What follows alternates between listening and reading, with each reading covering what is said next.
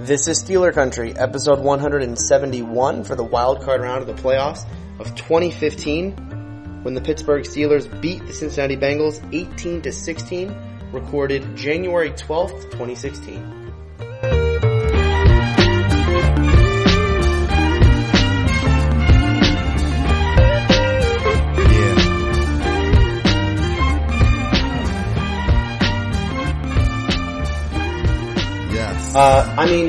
So I don't actually know where to start in this game. I mean, it's like I said this on the way home from the game. I was watching with my sister and brother, and I told them this is what a win that feels like a loss feels like. This was a win that felt like a loss. What an unbelievable turn of events. I still can't even wrap my head around. Like I've watched the game a couple times now, and every time I watch it, it's just like it's like when your team is losing, and then they're just gonna kneel on it. You're like, oh, maybe they fumble. You're dreaming up all the stupid scenarios. Like, what if we scored with 10 seconds left, and then we got the onside kick, and then it's like, but this time it actually happened. That's what I always say. I always say that fumble, touchdown, onside kick, Hail Mary, touchdown. But look, I didn't feel that way. Because you keep saying, or you have said that we got to that point where all hope was lost. But I didn't get to that point because after the interception, I would have been at that point if they started kneeling it, or even if they kneeled it and kicked the field goal, we were still going to get the ball back and be down by less than a touchdown. So anything could still happen, and we had 3 timeouts, so. As long as they didn't get a first down, I thought we were still in it. Yeah, when Ben got hurt, it was just like, really? I mean, after everything that's happened this season, Ben going down, and I'm sure the players felt this because the entire team really fell apart. Post Ben's injury, everything falls apart. It just kind of had that deflating, like, really, like, Le'Veon goes down, Ben goes down, then it's just like... Then Ben goes down again. It's like, what? Really? Like, this is how it's going to end? Is Ben's going to go down? Then they had the pass interference call, and I'm like, okay, I mean, what? So they're going to get a penalty, you give them a free touchdown. Not even an earned touchdown. You give them a free touchdown. Now it's 15-7, and you're like, okay, I mean, the wheels are falling off this thing. Then they drive down and get a field goal, and it's 15-10. It just kept spiraling and spiraling and spiraling. And I think for me, the worst. I don't actually know what the worst part was. There was a lot of parts in the game that were the worst. But Ben not coming out for that last drive. Ben being on the sideline and having that feeling of, oh, he's really hurt. Like he's so hurt he can't play right now. Like even Ben can't play. I don't know. It was just you're right. Yeah, that was like the moment when you're like, oh shit, no, we're done. We're actually done. That was very defeating at that point, where Ben did not come out, where we thought he was going to be the hero and come out, and he didn't come out. And then I think it was next play, right? Or very next play, yeah. Very next play, interception. Mm-hmm. Tony gets up. I'll just give you guys a spoiler. Tony gets up, walks out of the bar. Because at that point, it's over. It's over. Okay, you got a backup quarterback starting in a playoff game against your division rival, a game in which our offense couldn't move the ball anyway, and now you're taking Ben out and putting our backup in. It just felt like, okay, this game, there's no point here. Because, like you said, Mike, yes, there was still 3 timeouts left. Yes, they could have just knelt on it and kicked a field goal, and then we still would have had time to come back. But when Ben didn't come back in, I figured there's no chance Ben's coming back in at all then. Because if he's going to come, why not just come back in on that drive? And then, you're going to count on Landry to go 80 for a touchdown in this game? No, it's not. It's not possible. Well, they could have missed the field goal also. Right. Well, I hadn't seen the Minnesota game yet. I guess if Seattle, Minnesota were the game before, I would have stuck around. But I didn't. To be clear, I didn't miss the end of the game. I did not miss the end. So, to be clear, I did hear about the fumble via every single one of my friends texting me at the same moment, and I got into another bar. I didn't miss anything. But I did rage quit the game. That happened. I only lost hope for like 1 second because time was running out, and it was really on the play that was the penalty against, the play of the game. Vontaze hitting AB. Mm-hmm. I mean, if that pass was incomplete with no penalty, which that's what we saw for at least 1 second of that play, there was 18 seconds left. It was third down. Mm-hmm. We had no timeouts. Right. We had no timeouts. So then you had to get 15 more yards. You had to throw out or you had to throw it, get out of bounds, stop the clock, or throw it and spike it all within 18 seconds, which is very hard to do. Right. Or close to that's the point where you may not make it or you may not get set. So that's where, I started seeing this may not happen. Really? Or it may be impossible. It may be impossible to happen. I never watched. When Ben came in and was driving, all you needed was one missed tackle or one Antonio Brown, anything he's done the whole season to run and get in field goal range, and as long as we can stop the clock. Right. When I heard on the radio that Ben came back in for the last drive, it was like, oh, okay, well, here we go again. Now it's possible. Now I'm checked back in. Ben being back in I never lost faith in that last drive. That last drive, we get down to close to midfield, and I'm thinking, or at midfield, and I'm thinking, okay, it's just from here, I'll take Boswell. I'll take my chances with Boswell from 52, 51. I'll take my chances with that. Just get me in any kind of field goal range for Boswell, and just give me a chance. Just give me a chance. And then instead of Ben giving us a chance, the Bengals decided, hey, you know what? I'll give you a chippy. It was frustrating on that drive though, because it became obvious, I think, to everybody that Ben really couldn't throw the ball. This is an interesting. Okay, so people keep saying this, right? They keep saying, "Oh, Ben couldn't throw deep. Ben couldn't throw deep." Ben couldn't throw deep the whole game. I think they were it took Ben. Well, Ben was. To start, Ben was just off in this game. His first throw to Hayward Bay it was a 3rd and 8. He just threw it off.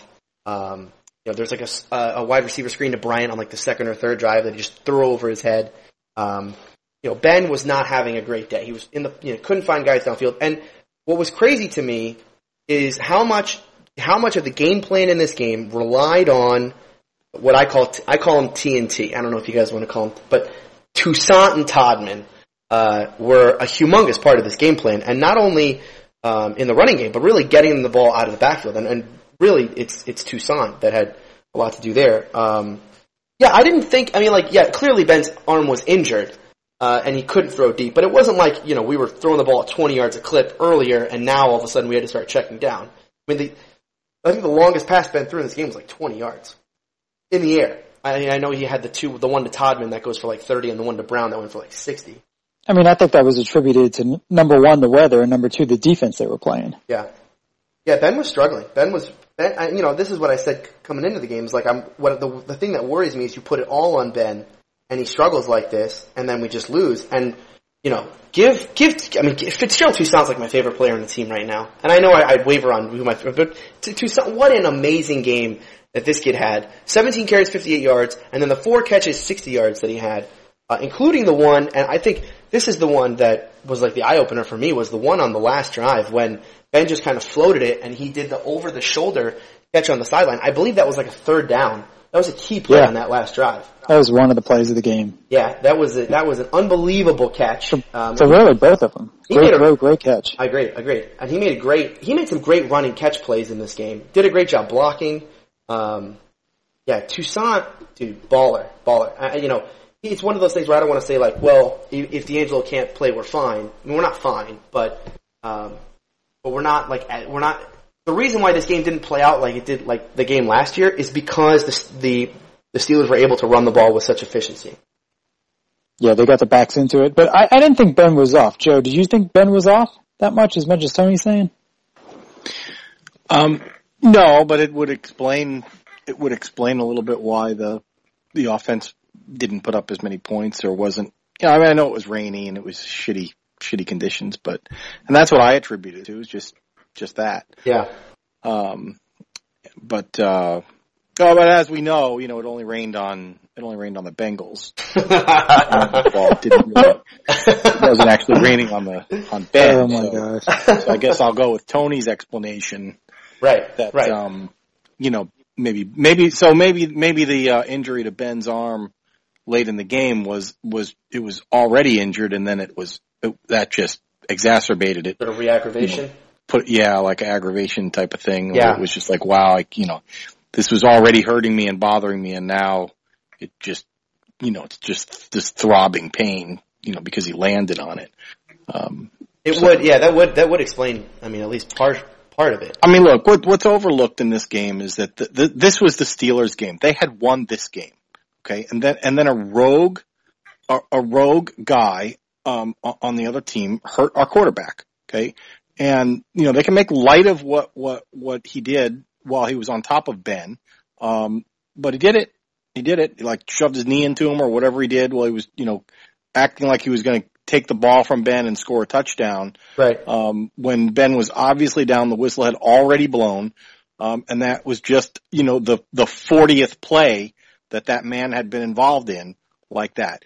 The best linebacker on the field made the best play of the game, the most important play of the game. And he has laid down the marker and threw in his chips and said, "I'm the next great Steeler linebacker," last Saturday or whenever we played that game. Mm-hmm. And that's Ryan Shazier. Ryan Shazier was a great linebacker in the classic sense of the word, not a rogue, raving lunatic, okay, out of control, ready to cost his team the game, ready to paralyze the game's greatest receiver, because he's got some chip on his shoulder. No, this is a man who played a great game in the classic sense. He may be the next guy in the line of Jack Lambert and Greg Lloyd and James Harrison. Ryan Shazier made the play of the game. Ryan Hill did not fumble that ball by some happenstance. Ryan Shazier ripped the ball out of his hands exactly when we needed it, and not a moment too soon. And then Ben Roethlisberger came on the field and moved the team down the field after being injured by this rogue guy that ought to be thrown out of sports.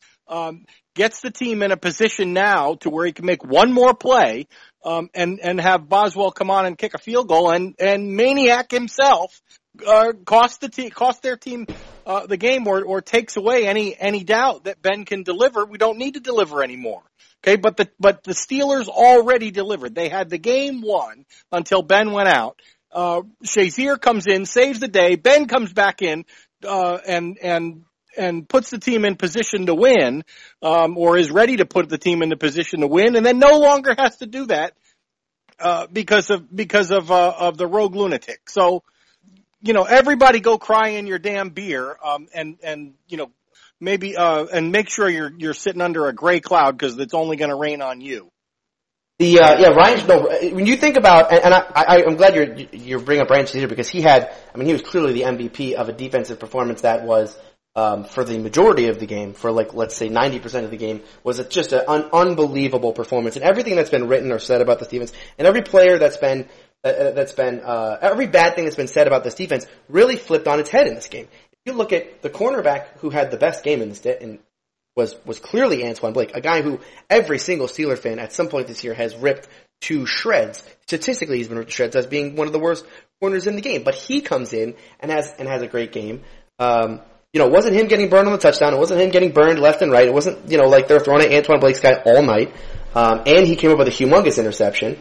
And then, a lot has been made in the past couple weeks about the Steelers' ability to bring pressure. And the fact that they can't get pressure with linebackers, and that the only way that they can get pressure is to blitz safeties and corners and that kind of thing. And if you look at the way that they got pressure in this game, early, late, middle, and another one of the biggest plays of the game, I think, is the Jarvis Jones strip sack. And here's a guy who, again, has been just, annihilated this year for being always a bust. And are we even going to bring him back next year? He's supposed to lead the league or lead the team in sacks. He's supposed to be our next great pass rusher. And he's been terrible all year. He hasn't gotten any pass rush. He's been terrible as a pass rusher. Hasn't gotten any pass rush. And in this game, boom, comes up with a humongous strip sack. And then Ryan Shazier, who just last week, 1 week ago, he was benched. He's benched against the Cleveland Browns because the Cleveland Browns are gashing us in the running game. And Ryan Shazier is taken out of the game. And then 1 week later, he comes back. The Cincinnati Bengals did not run on us. They had a couple splash runs, but other than that, every time they ran the ball, it was not just like, we stopped them for 2, we stopped them for 3. No, we were stopping them in the backfield. Defensively as a whole, Everybody came to play. It was a total team effort. Even when the offense couldn't move the ball, it did not matter. The defense was coming through, like I said, for 90% of this game. They got big turnovers. They got the bigger turnovers in this game. And then, like you said, Joe, Ryan Shazier coming up with just an unbelievable play. Using the strength to pull the ball out of there, the awareness to go for the ball in that moment. Because if you watch the play, he's being blocked. He's being blocked. He has to shed a block and then put his arms on the ball and rip before his elbow goes down. And he's able to do all of that. Just an unbelievable defensive performance. And if you would have told me that we were going to win a playoff game 18-16 because our defense played this well, I would have told you were crazy. But here we are. So if the Chief, Mr. Art Rooney, were still here, he would be passing out cigars because he would be saying the next star Pittsburgh Steelers linebacker was just born this past Saturday night. I mean, he carried the team, just like you guys said, Ryan Shazier. Yep. And that's what a young, up-and-coming guy needs. He needs to be able to perform big in a big game when the team needs it and to carry the team, make huge plays. I think he's only going to build from that. Yeah. So, Tony, you said that you were worried when Ben went out. Like you almost lost all hope is what you said earlier, but now you just said that the defense played great for 90% of the game. So when the score was 15-10 and the Bengals were driving and there was like 5-6 minutes left. Yeah. I was hopeful. I was very hopeful. I thought for sure we were going to come up with a big defensive play, an interception, or stop them on 4 downs. We got them to 4th down once, but they converted. And the touchdown was, I think, on a 3rd and 7. I mean, that was very disappointing, that touchdown. But I wanted to ask you, I mean, when they're driving like that and the defense has played so well, did you have confidence in them? No, I lost. I'll tell you the exact play I lost confidence. It was a play. It was like I actually have it written down. So it was a 3rd and 9. With the Bengals are down 15-7. We're in the 4th quarter. Bengals are down 15-7. They're driving. There's 7:51 to play, and the Steelers run a twist blitz on McCarron, and the two linebackers they ran into each other. You remember this play? Okay, so you remember this play too. The two linebackers ran into each other. We got pressure, but not enough. McCarron's able to throw off of his back foot, and Eifert catches it diving to the ground. And it just felt like to me at that point, ain't gonna happen. It ain't gonna happen. You know, we got linebackers running into each other. We did get, even so, we did get pressure on it, and he still was able to. And that continued. I mean, that was the play that was like, oh no, this is not going good. But then there were other plays in that drive where there was one where we just got him for a sack, and he was able to just flip it to the running back for 3 yards. Or there was other ones where we would surround. It would just seem like he surrounded, got him, and he was able to run for 3 or 4 yards.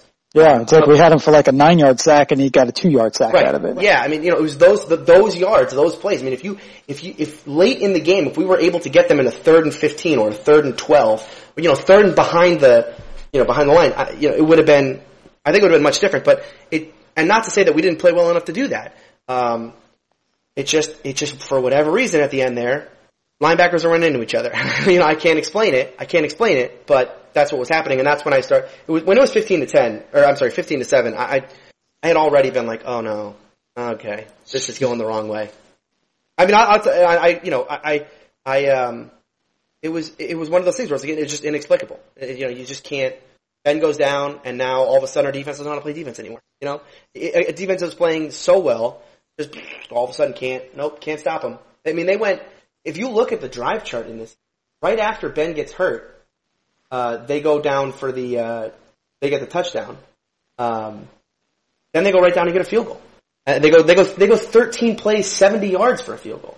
Yeah, I don't want to say. We were kind of fortunate to hold them to a field goal there because they were moving the ball. 13 plays, 70 yards, going right down the field, and that was the drive I'm talking about. That's the one where it really felt like the momentum was changing. Actually, I'm sorry. They got the touchdown. Yeah, they got the touchdown right after Ben got hurt. Yeah, because it's crap. So you know what's really key in this game is that they had 3 timeouts at the end of the game. I mean, if they had wasted timeouts because they couldn't get plays in or for whatever reason, if they called 2 timeouts earlier, it was game over. And that interception, it's game over. They're kneeling on the ball and we can't do anything about it. Only because we had 3 timeouts they decided to run it, or they had to do something. they could have kneeled on it and kicked the field goal or attempted a field goal, but they felt they had to do something because we had 3 timeouts. I mean, that's why you save your timeouts. Yeah. No, and it was key. I mean, we were really fortunate because, you can't predict those things. Like, we were running the play clock down, but we never got to the point where we actually had to take a timeout. And yeah, that was key late because, I thought when I walked out of the bar, I thought they were just going to kneel on it 3 times and kick a field goal, and that would have been game over. And I mean, really, even if they run it, I mean, they shouldn't fumble. But if they kneel on it 3 times or run it 3 times and don't get a first down, there's probably, I mean, we call 3 timeouts. That means there's like a minute, 10 seconds left. Right. Because it goes from like a minute 30 to a minute 10 in 3 plays maybe. And then am I missing 40 seconds there? I don't know.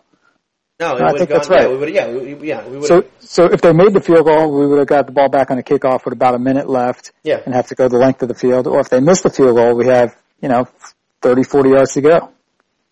So, I mean, that's why I wasn't losing hope.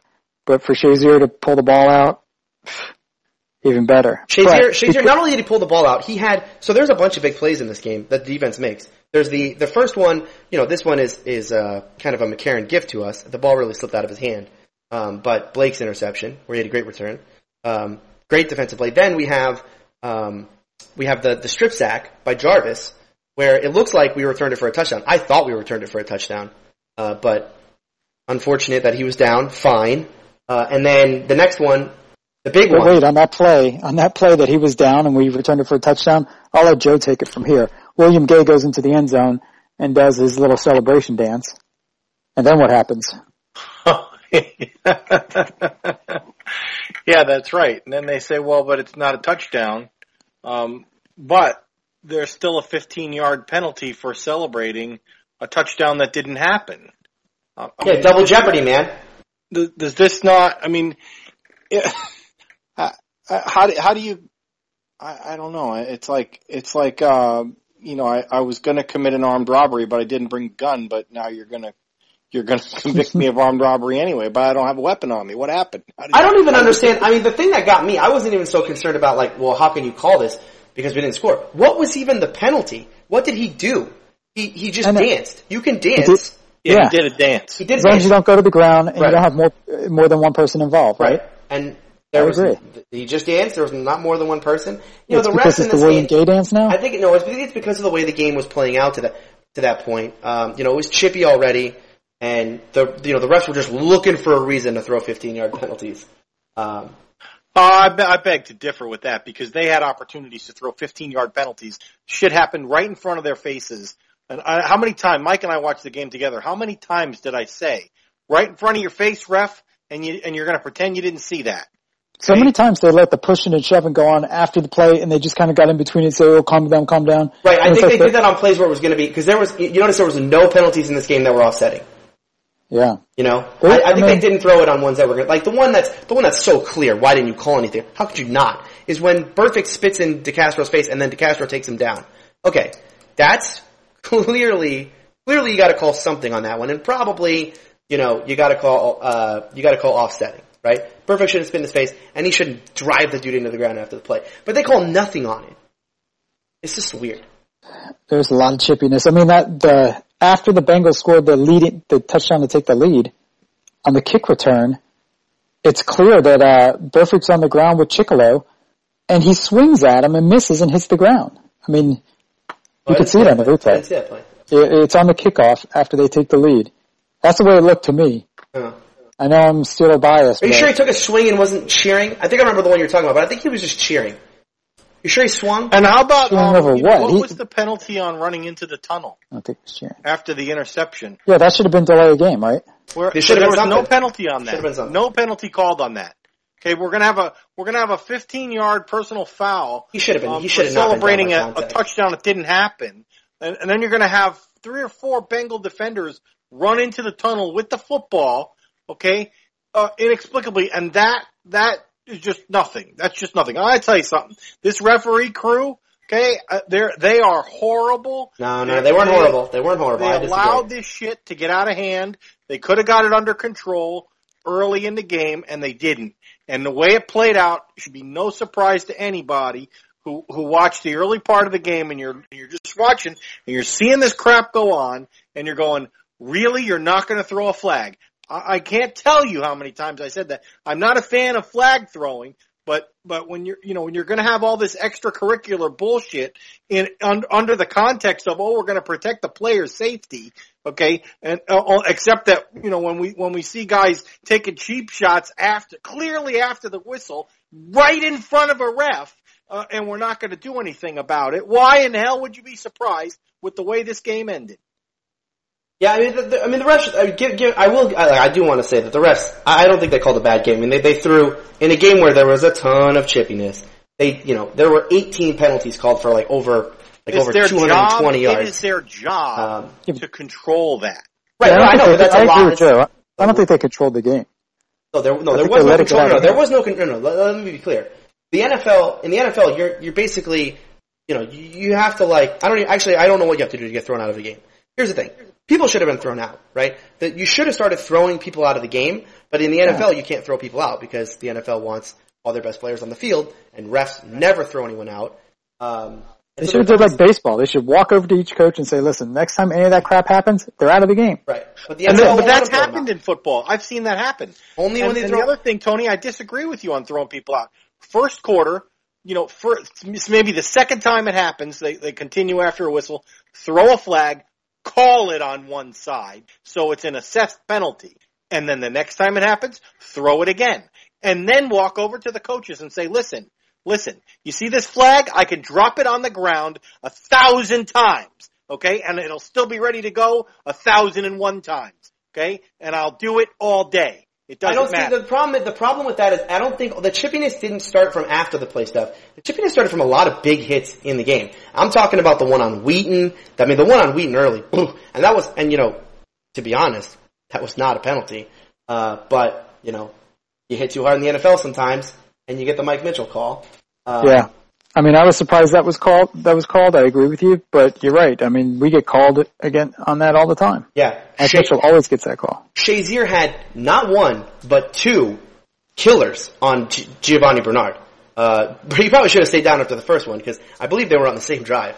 But, the second one is really what set the whole game off, right? Is because that is a bang play, that this is the borderline of was that a penalty?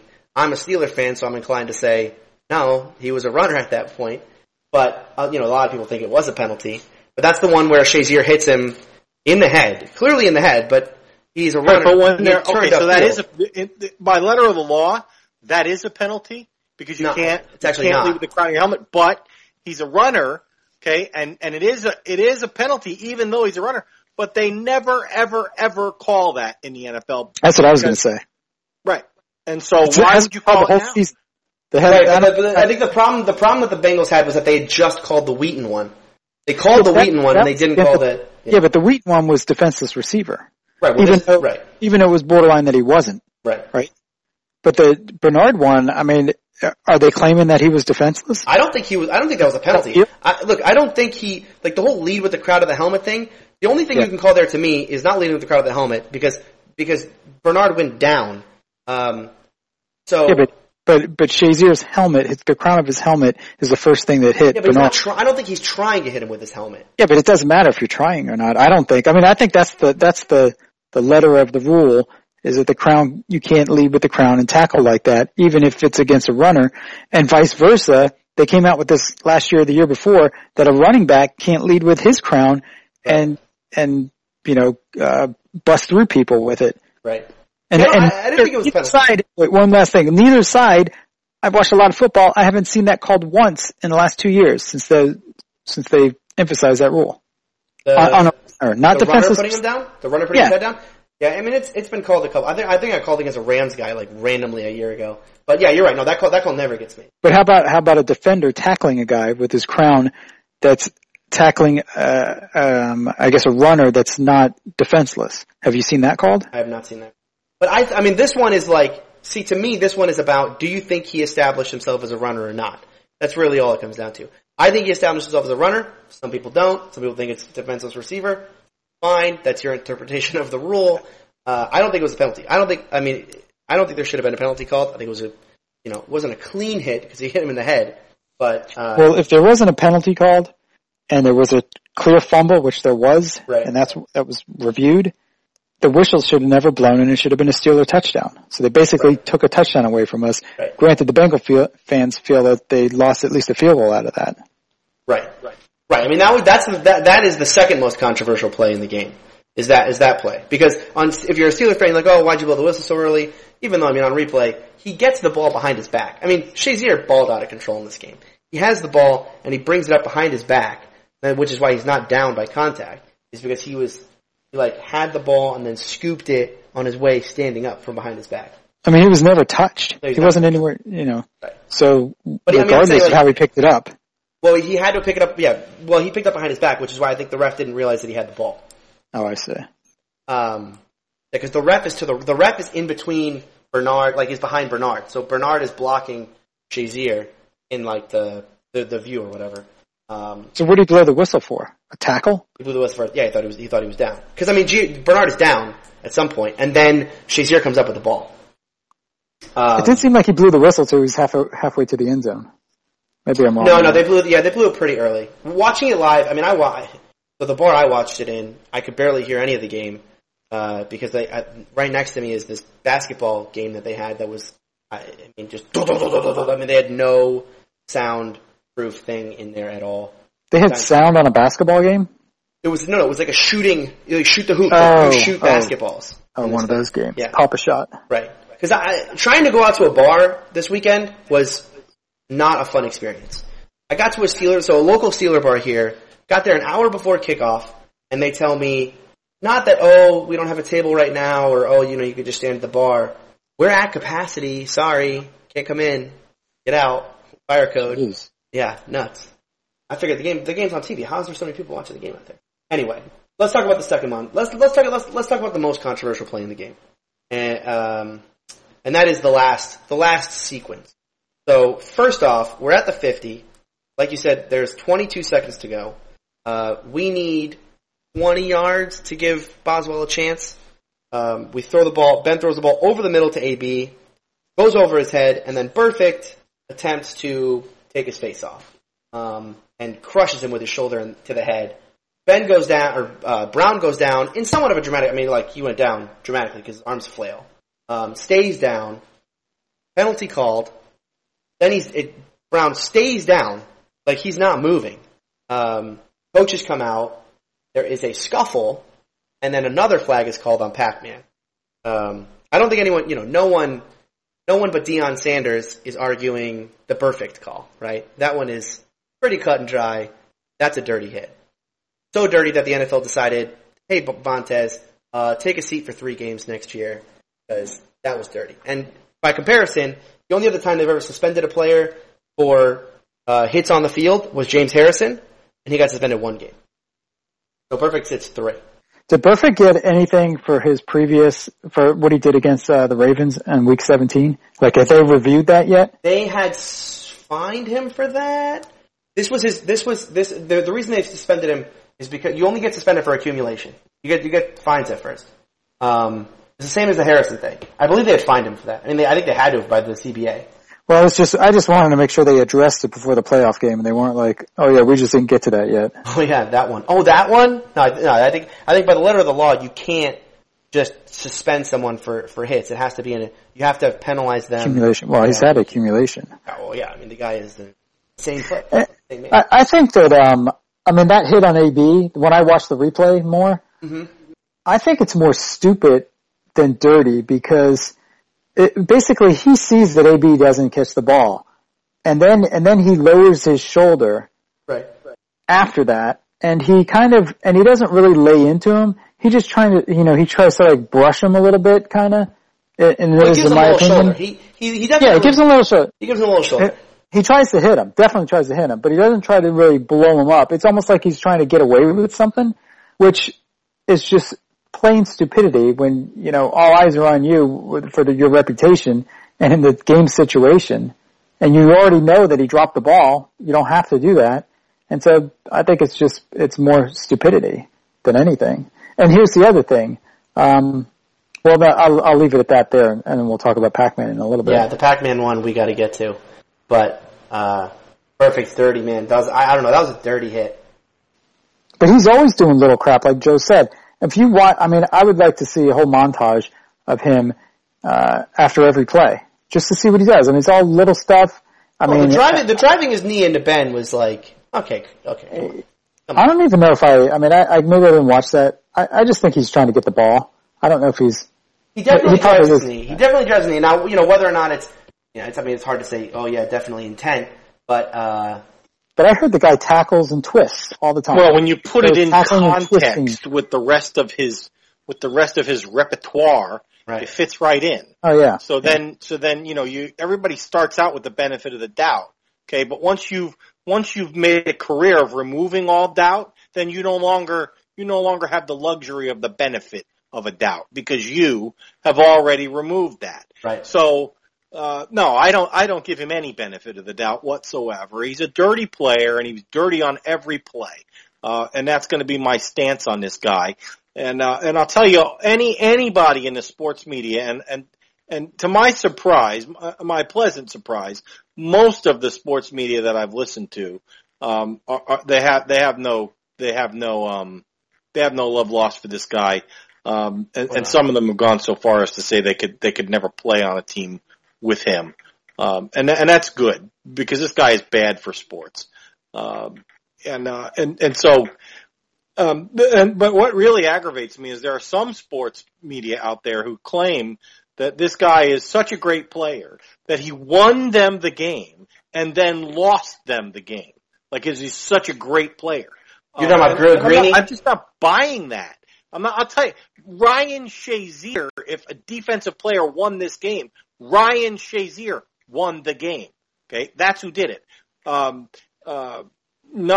Vontaze Burfict. Vontaze Burfict picked off Landry Jones, who had exactly 0 positive plays for the Pittsburgh Steelers in that game. So that is some kind of great accomplishment. I'm sorry, it's not. Vontaze Burfict. Right, but don't think. Vontaze Burfict is the reason why he is still on an NFL team is because he actually is good. The problem with Burfict is that he's good enough where you almost have to start him if he's on your team.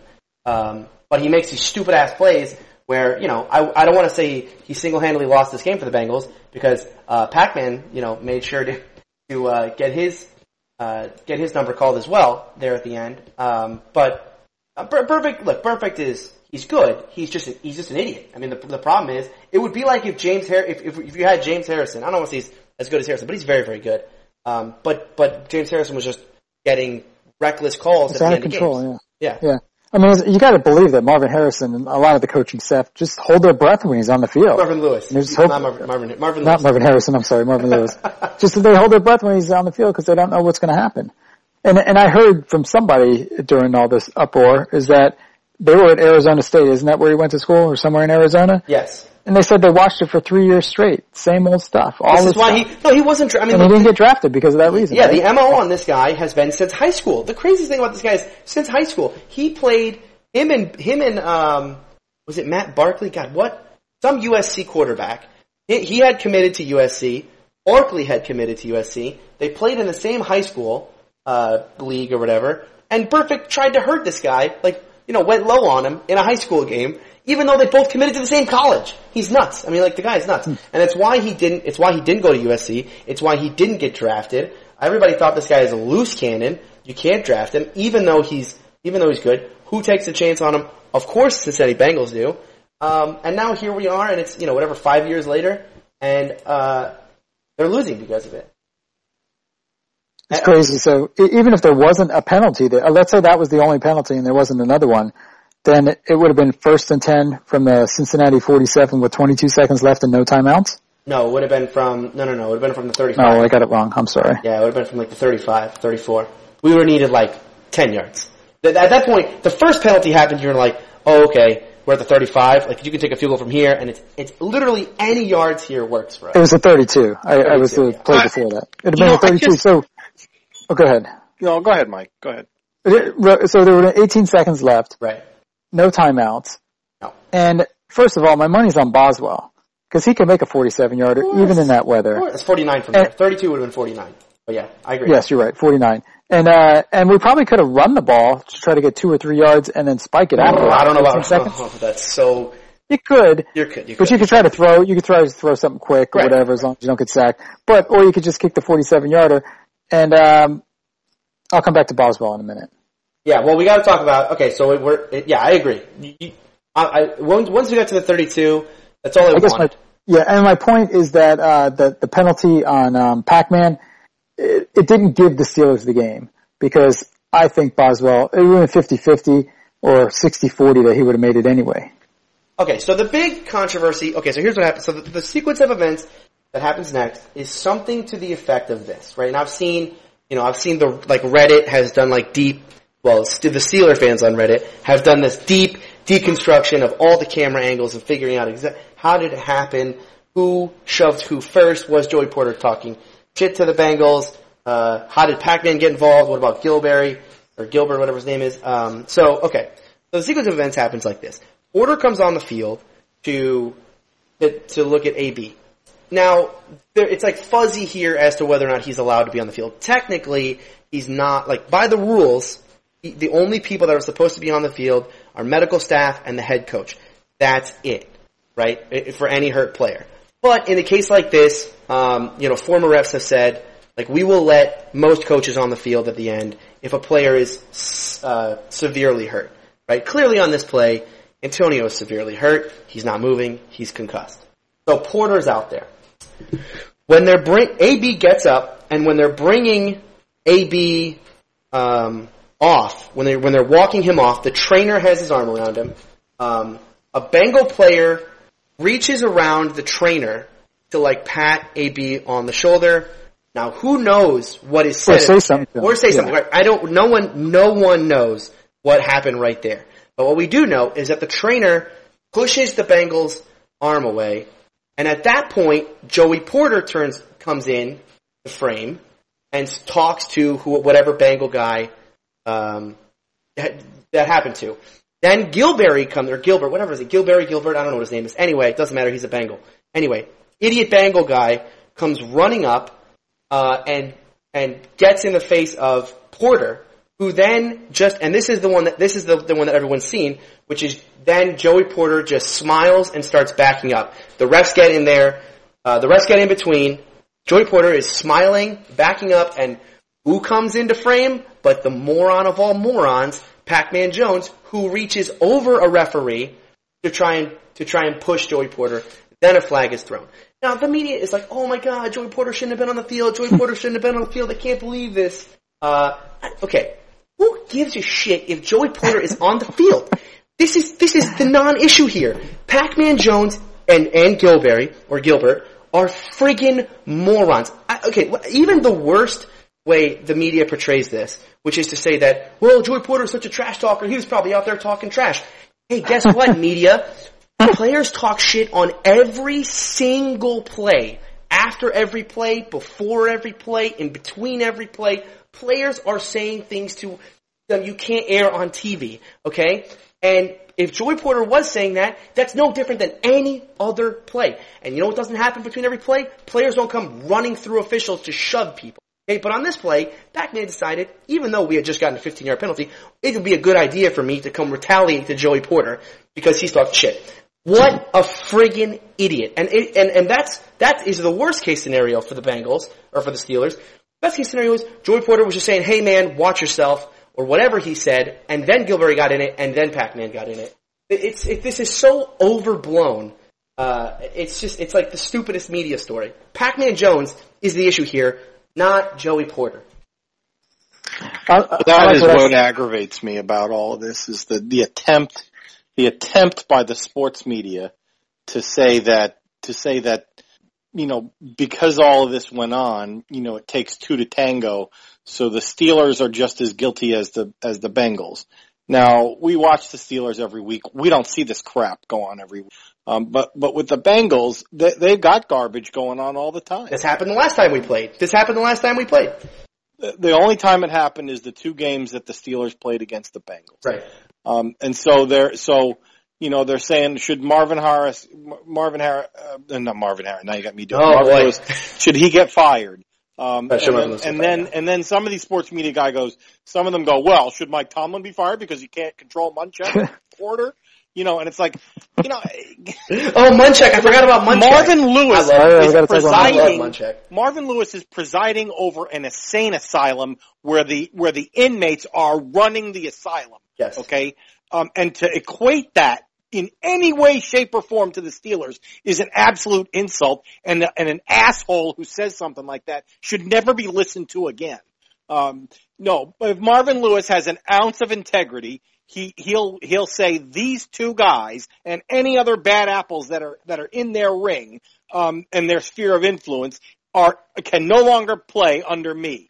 Okay? And he should say that to the dipshit Mike Brown, who owns that team, cause his grandpa founded it as a love child of of Paul Brown. And if they won't do it, he ought to resign himself from that team. And, if he has any kind of integrity at all.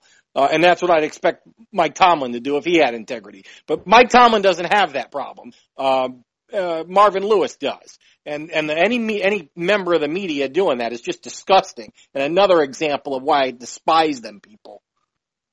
Yeah, it was, this is so overblown. And really, and I love Tomlin's quote today. I gotta pull it up today. Because he gave, the sneak diss of all sneak disses to the Cincinnati Bengals. It wasn't even a sneak diss, it was a real diss. He went out there and just, God, what was it? He said, this is what I'm gonna do about all of that. So this is in the media today, or the media, the Pittsburgh media today was, kind of going, oh, what'd you think, the Joey Porter thing, like this happened a lot, yada, yada, there, and he's like they're trying to get him to talk about everything that happened in Cincinnati. He asked him a few times. And so finally he just says, this is what I'm going to do about all that, so we can move on, and I think it's appropriate. And he says, Cincinnati is afforded the opportunity to sit around days after the game and rehash what happened. We're not afforded that opportunity. We have a formidable challenge waiting for us in Denver. What? Awesome. You know who can sit around and think about what happened in Cincinnati? Cincinnati, because they lost. All right? Stop asking me about Cincinnati. I'm going on to Denver. Hey, I like this take up with Joey Porter. What if he is our coach who is responsible for keeping control of his team and gathering his team on the field after they are assaulted, or whatever you want to say, by a dirty hit? Yeah, but he's still not, the problem is by NFL rule, he's still not, he's not allowed, quote unquote, not allowed on the field. Because you're only medical personnel and the head coach. That's it. No position coaches, no offensive coordinator, nothing. So well, if that's the rule, that's the rule. What do? You throw a penalty on that, or a warning? According to what I've heard from former officials is that they never call that. If they would only call. First of all, it never happens, right? It only happens when players are severely hurt, right? When guy looks like he's going to be paralyzed, they have to bring stretchers out and that kind of thing. Or one like this where a guy's just completely motionless. That's when you start to see other players or other coaches on the field, and they never call it. But I'd just say, whatever. Yeah, whatever. Who cares? Yeah. Well, if they called it, it would be in such poor taste that it would be on every newscast, and everybody would boo the NFL, out of existence. Yeah, right. So they would never do that. Right. Okay, so two other points about all of this. One of them is from Ryan Clark, who I heard on a radio show this week, Monday morning, and he said that he was asked the question about the rivalry with the Ravens, and that was such a fierce rivalry even when he was there, and all the big hits, and those guys didn't like each other. And he said, look, it was a big rivalry, and we didn't like each other. But the difference is that we respected the Ravens and the Ravens respected us, and we could, after the game, we didn't hate each other.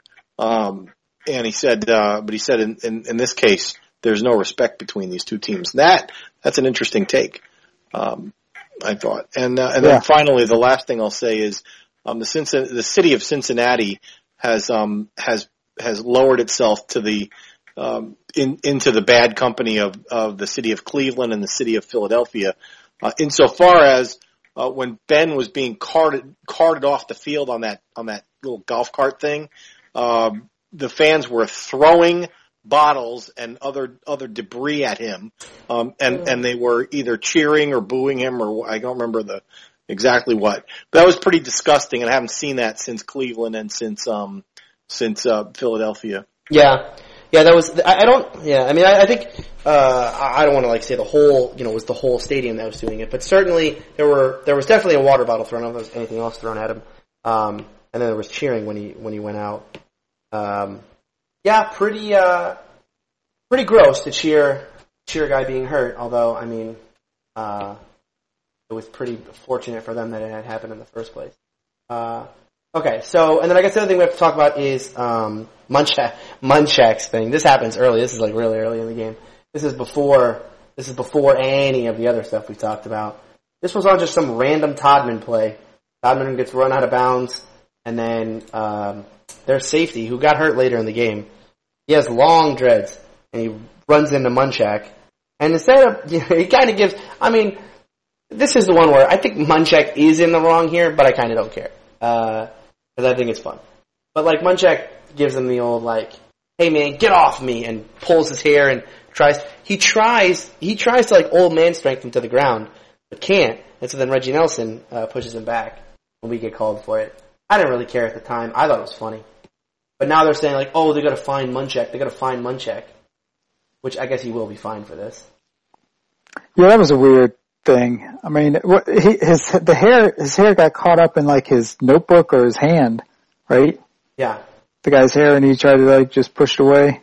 I mean, it wasn't like a push. I mean, he did grab his arm and pull. I thought he grabbed his arm, like push it, like get away from me. I don't know. Yeah, I mean, well, I was kind of surprised they threw a flag on that. Yeah, I mean, I was surprised they even saw it. I mean, it was a collision on the sidelines. I don't know. Hey, I got to correct myself. That the punch that I saw that after the kickoff. Yeah. Burfict is 55. Is that right? Yes. Okay, so Chico gets into it with some other guy, and the other guy clearly throws a punch and hits the ground, and the refs are in there and they break it up, and then Burfict circles around and he comes into Chicolo's face basically, but he didn't throw the punch. Gotcha. Surprisingly. But it's a 143 left. It's after the kickoff. Oh, two other things we need to talk about. One, when Dominique Pecco, the long-haired defensive lineman, just randomly runs on the field and gets a penalty when he has and he didn't even bother taking his jacket off. He leaves his jacket on, runs out on the field and bumps one of our players. I don't remember when that happened, but this Bengals team is just full of a bunch of friggin' morons. That was a dumb play by them. That was early in the game, wasn't it? He has cape on.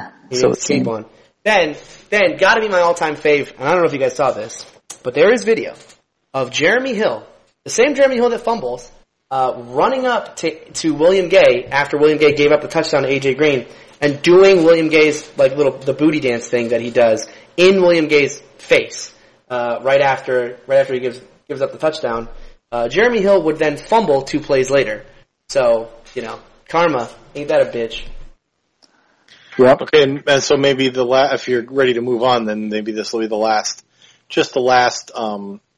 comment on this game, which I'm sure will not. There'll probably be. No, I got a couple more, but go ahead. This game, I got more to say. Come on. This game is going to live in infamy. Yeah, come on. We got to talk about Bryant's catch. We haven't talked about Bryant's catch yet.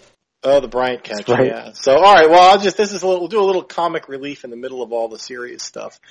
So after the game, I don't usually watch too much after the game stuff, but I did. In this case, I mean, there's so much that went on. I had to watch, and so I'm watching some of the press conferences, and out comes AJ McCarron to the microphone, and he actually says all the right things. I mean, I'm like impressed with this young man. I'm like, wow, this is, he's we go as a team, and all the right things. And I thought how hard that must be, because man, it sucks to be you right now. But then he just said the most bizarre thing, and I'm sure he wishes he could take it back now, because I think it was actually on Drudge and maybe on some other internet sites.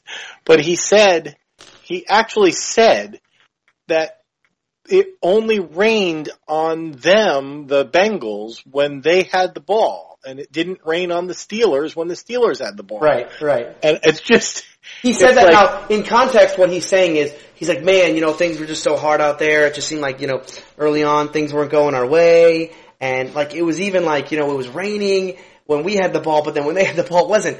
And it was just like he's going on this sequence of like how bad it was for him out there, and then he says that, and you're just like, wait, what did he just say that the Steelers controlled the weather? I think Bill Belichick somewhere and Tom Brady are trying to figure out how to do that. Yeah, Belichick's like, wait, I don't have that. I don't have like the rainmaker thing. Well, I would say, change the subjects here, that was pretty funny, but the obvious MVP of the game is probably Ryan Shazier, but you gotta just give it to Boswell, man. 4 field goals. The guy is just clutch in that weather, mm-hmm. And then at the end of the game, I mean, it's a short field goal, and you watch him kick it. If you watch the replay, this guy kicks it. He's so relaxed afterwards. It's like he's in his backyard just goofing around with the kids. He drilled that last one. He drilled with confidence. If you ever want to know how not automatic, and you should not take those for granted, and what could happen if you miss a field goal like that? I mean, just look no further than Minnesota, right? Yeah. Well, did any of you have this thought going into the last field goal? And that is, I always think about like, how the whole like, wouldn't it be fitting if, right, for like how the season has played out? Like, wouldn't it be fitting if, considering that in this game, we were without Le'Veon for so much of the season, and now in this game we're without D'Angelo, or for so much of the season we had said, Ben was out, and like, we gotta have a healthy Ben, and then late in this game Ben goes out, and then we had talked to all the defense always gives it up, and then at the end the defense did give it up, and I was like, man, this game has kind of been fitting for our whole season in some ways. Wouldn't it be fitting if he missed this thing like Scobie did? I kept thinking that. In fact, that was the only thing that went through my head before he was kicking it, is I'm like, man, it would be really fitting if he missed, because it would be just like a Scobie thing to happen, and that's the one thing we haven't seen today. Our 4th field goal kicker puts us out. But, I mean, a field goal, they seem like gimmies, but, I mean, think about it. It's a snap. It's a hold. It's a kick. It's blocking. I mean, and you can't, it's not jumping off sides or moving too early and, lining up properly. Right. I mean, when you get one shot at all that, it all has to come through. I mean, you got to execute it. So, hats off to him for that. Absolutely. He kicked it. I mean, the thing that impressed me about the kick itself is just how confident he looked taking it. I mean, there wasn't like, weird stride or anything. He just went up there, boom, booted it, walked away. Done. He was relaxed afterwards. He was super relaxed, yeah. He's a great kicker and a great asset to have. And then the other thing, still 18 seconds left. We kick off, and they run the kick back, which wasted like 12 seconds. If they take it on the 20, they'll have like 2 or 3 plays maybe. But they basically get one play, I think, mm-hmm. and they get the Hail Mary off. And if that's pass interference for any reason, or I guess if it's caught, they have to score. Right. But if it's pass interference, they'll get a shot at a field goal themselves. Was it that deep? I think it lands between the 30 and the 40. Oh, okay. I don't remember it being that deep, but yeah. I got the good one right here. But and it was Shazier who blocked the pass, by the way. And then one other. Yeah, that's right. Shazier was the guy down there. Was down there.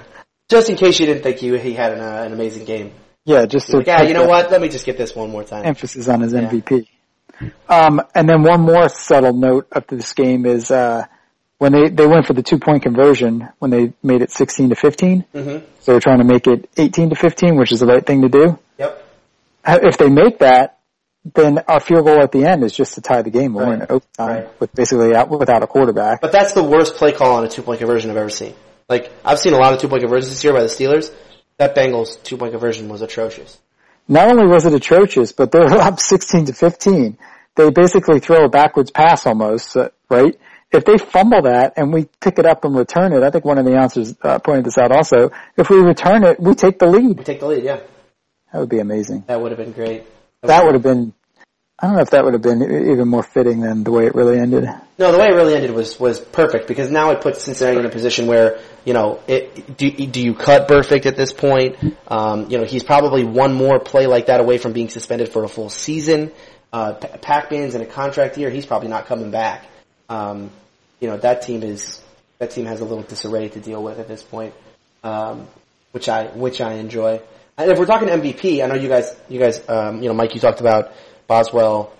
Joe, you had talked about Shazier. I mean, I agree with both of you. Both of you guys were great, and I'm not saying that either of these two players were better, but I do want to tip my cap to the TNT again, because I mean, and this really came through for me when I watched the game the second time. It's just how much this game plan relied on running the football, how confident Tomlin and Haley were in these two guys, and how much they really came through in the beginning of the game, as the game, was kind of in its, when we were taking that lead, and how big they were on those drives when we did get field goals and did ultimately score that touchdown. And then that last drive, Toussaint, I mean, just spectacular. And if you go back a year ago to what we had with Ben Tate and Josh Harris, it's Jordan Todman and Fitzgerald Toussaint, our fourth and fifth running backs on the team, played spectacular. We had 167 yards of rushing unbelievable. I couldn't, it was one of those things where as I kept watching the game, it just felt like, man, if we can run this well, we're going to win this game for sure. There's no reason why we should lose. And I think they were both spectacular. I agree. They were really amazing. I mean, and just the running in space by Todman and catching out of the backfield by Toussaint, and I like your nickname for him, TNT. TNT. And based on how they played in this game, I mean, they have a whole week to game plan, especially if D'Angelo can't play. And granted, they're going against the number one defense in Denver, but you got to think they may be able to build on that. I think so, and I think what's going to be most helpful coming into this week is knowing that Toussaint is such a good catch and run guy out of the backfield. That's such an important part of what this offense does. And it was really what we completely lost last year in the game against Baltimore. And then we thought we were going to lose it again without D'Angelo, but Toussaint's there. I mean, Toussaint is, 4 catches, 6 yards. That's number 2 on the team in this game. This is a Le'Veon stat. I mean, look, Fitzgerald is not Le'Veon Bell, but that's a Le'Veon stat line. As being, a running back being the number 2 receiver. It was a very good performance. Okay. Not only did he catch that pirouette little 3rd and 2 to convert the first down, I think on the very next play he caught another short pass for 10 more yards. Yes. Well, he had the draw play on that drive. Remember where the guy, Michael Johnson, just makes a shoestring. I mean, he's going easily for the first down, and he makes a little shoestring tackle and gets Toussaint for only like 8 yards on that last play. Yeah. That was good. All right, let's talk about Bryant's catch, because Martavis Bryant was called out this week by Ben Roethlisberger, told you have to be tougher. We need toughness, and Steelers need toughness in the playoffs, and you have to be tougher. I couldn't think of a tougher catch to make. In fact, this goes up there with the Odell Beckham catch. Bryant, it's like the little bit of the helmet catch in there, like catches the ball, does a flip, pins the ball against his leg and then like his butt, and holds on the whole way, maintains control the whole way, in a league in which no one knows what a freaking catch is. There was what got me the most about this catch is it was so impressive that even Nance and Sims had no doubt. They were like, did he get control? Oh yeah, he did. Yeah, he kept control the whole way. Amazing. What a spectacular catch. I was afraid they were going to overturn it, because when he pinned it against his knee or against his hip or butt, and then grabbed it with his other hand, and when he went out of bounds, it's like, does the gaining control start over again because he's switching hands, or right? I don't know, but man, it was just amazing, and the flip, and that was awesome. Getting both feet in, loved it. Yeah, it was great. I think New York called and said we want to use that as a playoff highlight. So don't overturn that. Yeah, you can't overturn that. And it was number 10 in the corner of the end zone in a playoff game, or yes, this is a playoff game. It was a Super Bowl previously. It was. I would say that's how you be great to Martavis after that catch. That's right. And then he had that is the most impressive catch, right? The most difficult catch of his career. Oh, for sure. I thought in this game he also caught a short pass and ran for like 50 yards, but when I look at the stats, it was really a run. Is that right? Like a 44-yard run or something? Yeah, the 44-yard run. Yeah, the little end around. Yeah. That was a great play too. I think, and look, I keep going back to last year, but I do think that last year played a big part in this. If you look at the year-over-year growth that this team has had, we said all year, Martavis, his big thing is he has to start making bigger catches and bigger moments, and he has to be, a tougher guy. out there. He has to make this tough catch. The 50-50 balls he has to come down with. We kept talking about Antoine Blake getting burned every play. Shazier, he got benched. He hasn't, but the next race 2 linebacker doesn't exist. Jarvis can't rush the passer. I mean, all of these guys who had played in this game a year ago, right? They have all had playoff experience now. And a year ago, did Shazier really make any big spectacular plays last year? Not really. But did Blake? Not really. Did Bryant? Not really. In this game, yes, yeah, all of them. Check. I mean, these are young guys coming into their own, making those spectacular plays, not in a mid-season regular season game when you would just forget about it 2 weeks later. This is a huge, playoff game, in which we needed every single one of these plays. Every one we're talking about was a key in winning what was a incredibly tight game down the stretch.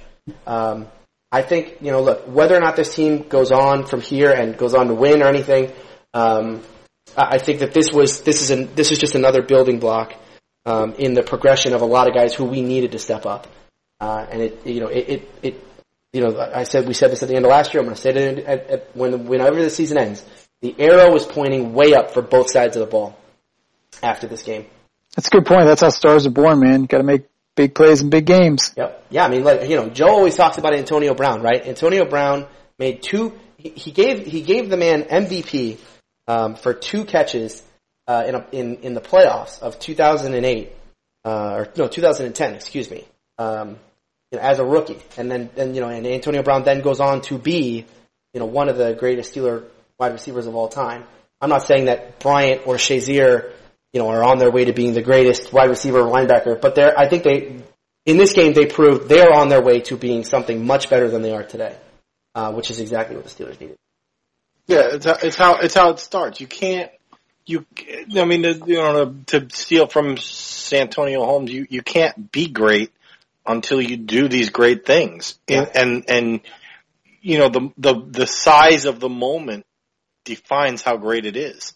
And the desperation of the moment or the finality of the moment. There's nothing more final than a playoff game. Right. And in Antonio Brown's case, he won the game with one of those catches. He won a playoff game for the Steelers against the hated Ravens. Yep. And he sealed the deal against the Jets. The Jets catch he makes on 3rd down is the one that let us run the clock out at the end. So, an argument you made, he really won both games. I heard Rex Ryan say that a few weeks ago, and he pointed out that Antonio Brown was the one who caught it. Well, who remembers? Yeah. Hey, listen, AB was great, from day one. And he was great in this last game, before he got knocked out. Yes. 4th and 3, man. It was 4th and 3. I'm watching it because it's right here. 4th and 3, and he runs a great route. 28 seconds left, man. Yeah. Who else are you going to throw it to? And you always say, Mike, in those positions when you're trying to drive late, is you don't want to, just don't want to be in a 4th down. Because 4th down means if you don't make this, it's over. And the Steelers only had 1 4th down, and of course they went to AB on it, and of course he caught it, and he ran a great route. I mean, they ran a little rub route where he kind of runs towards the defender and then away, and the defender never had a chance. The defender never had a chance to catch him on that one. He found a soft spot in that little zone that they were running. Got open, and then I think he got a little extra yards after the catch too. Yeah, kind of dove towards the 50. Got into about the 47. Yeah. Great game overall. This was an improbable win. This was another one of those highest highs, lowest lows type of thing. Nothing worse than believing that your team has just lost in back-to-back seasons to division rivals. And then there's nothing like watching your hated rival just completely self-destruct down the stretch. And I mean, like I said at the beginning of this podcast, it was a win that felt like a loss, and it really feels like now, as we go into Denver, we're playing with house money here. I mean, we were dead and gone and buried, and now here we are a week later, and we have a chance. But first we lost the Ravens. When you say that makes it sound like the Steelers had no business winning that game. They had very little business. And I don't buy that. I agree with you. That's the conventional wisdom out there. The sports media wants to say it. I'm surprised to hear you saying it.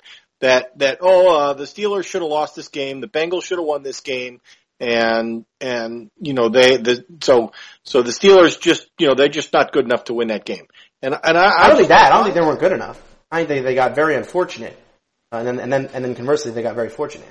When was the last time you've seen a guy fumble fumble on, just trying to put the game away at the end, like we lost the way that, or the Bengals lost the way that we lost against Baltimore, right? Which is like missing that field goal late.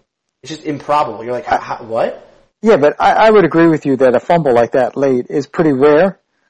However, even if he doesn't fumble, I mean, they still have to kick a field goal, right? And I've seen field goals missed from that distance before.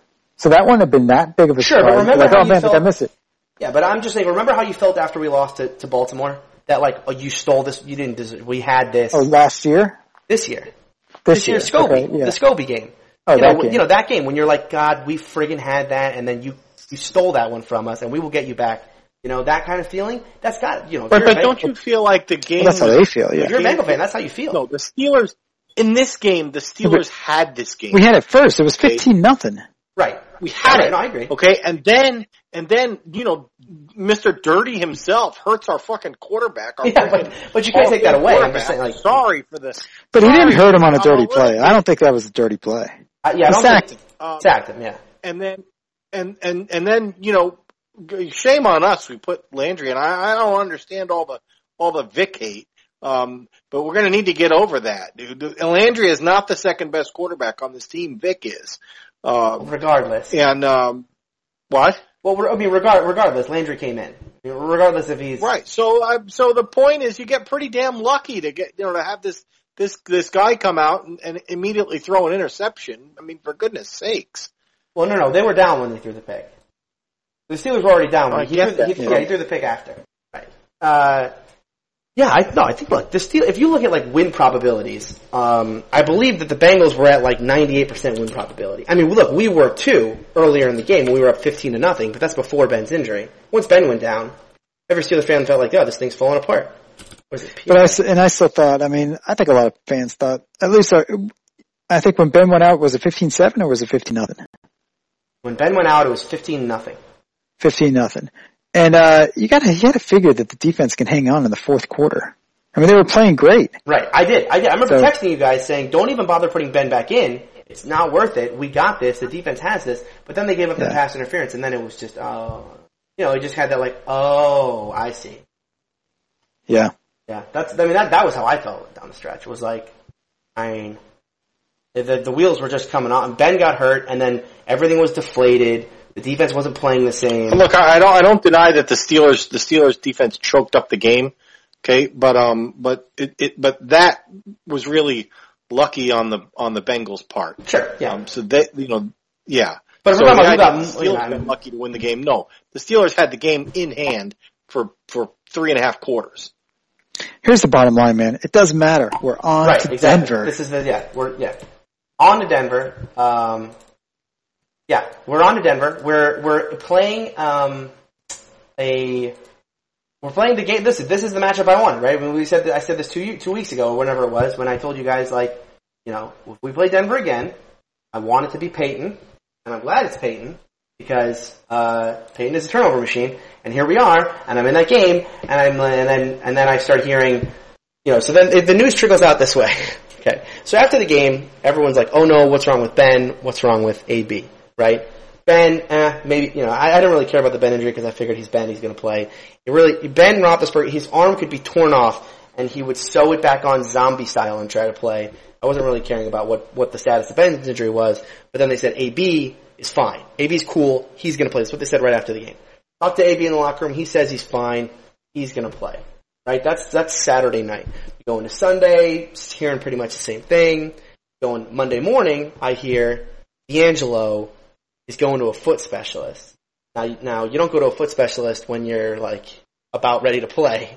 So you got to so that's when I started figuring, D'Angelo's not going to play. Sure enough, reports come out. Yep, D'Angelo very unlikely to play. Foot injury is worse than they thought. That's why he's seeing the specialist. Okay, D'Angelo's not going to play. That's not good, but Ben and AB are going to play. Totally fine. We're good. We can win this game. Next report is, Antonio Brown is not doing well. He's still suffering from that concussion, and now the Steelers feel like it's unlikely that he's going to be allowed to play because he has to get out of concussion protocol. So now it's unlikely that AB is going to play, right? Then today, we're recording this on Tuesday. Today, report comes out And Ben Roethlisberger, can you shut the F up about your injuries? Because he loves to tell everyone what his injuries are. So at the exact same moment, Tomlin's doing his press conference talking about, I don't have a lot of news for you on Ben's injury, but I would categorize him as, quote, day-to-day, and I would say, he has a chance of playing, but we're not going to say one way or the other. Ben comes out and goes, oh yeah, my injury? Yeah, I got the sprained, separated shoulder, which everyone knew about, and I also have 2 torn ligaments in the shoulder. Oh really, Ben? You got 2 torn ligaments? Very cool. So now it seems like it's unlikely that Ben's going to play with 2 torn ligaments, or if he is going to play, I don't imagine playing with 2 torn ligaments in your throwing shoulder. Things are going to be tossed in and around, like Joe Montana out there.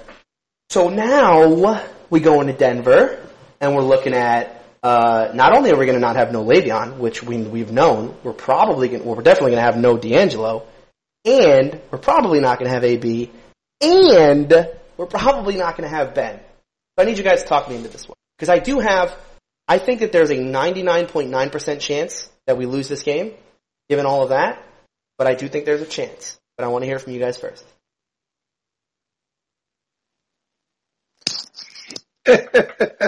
Joe, you going to start? I guess. I know you got 0.1% in you. I was waiting for you to start. Okay. So let me start here. So you're saying how are we going to win without Ben? If Ben doesn't play at all? I'm saying going into the season, the only thing we said was the trifecta. Right. Now we're talking about going on the road and playing against. It could be anyone. I don't even care who we play. We're going on the road to play without the trifecta altogether. None of them. 0% of the trifecta. I think that first of all, if it's possible, if Ben has a chance to play, I would dress all 3 quarterbacks. This way, depending on what happens, you have your options open. Mm-hmm. But if Ben can't play, I definitely use Landry and Vic, and I'd probably start with Landry. And if he wasn't playing well, I'd put Vic in to get a spark and play a whole totally different offense possibly, maybe do the read option, things like that. I'd put some package in that is different than Landry. Maybe that makes it too hard on our offense, I don't know. But it definitely... Just all in a week. You got a week. All a week, yeah. You put a whole new package in. Guess what? But they already have plays that they've run with Vic. No, sure, yeah. That they don't necessarily... Vic just got on the team yesterday. Yeah. Yeah. So, and you gotta manufacture yards and with TNT in there, that's new. Boom, boom, baby. One thing they didn't use enough in the last game against Cincinnati was, Heath Miller for whatever reason, only 2 catches for 9 yards. Seems like when Ben's he couldn't, maybe having difficult throwing the ball, he's a go-to guy.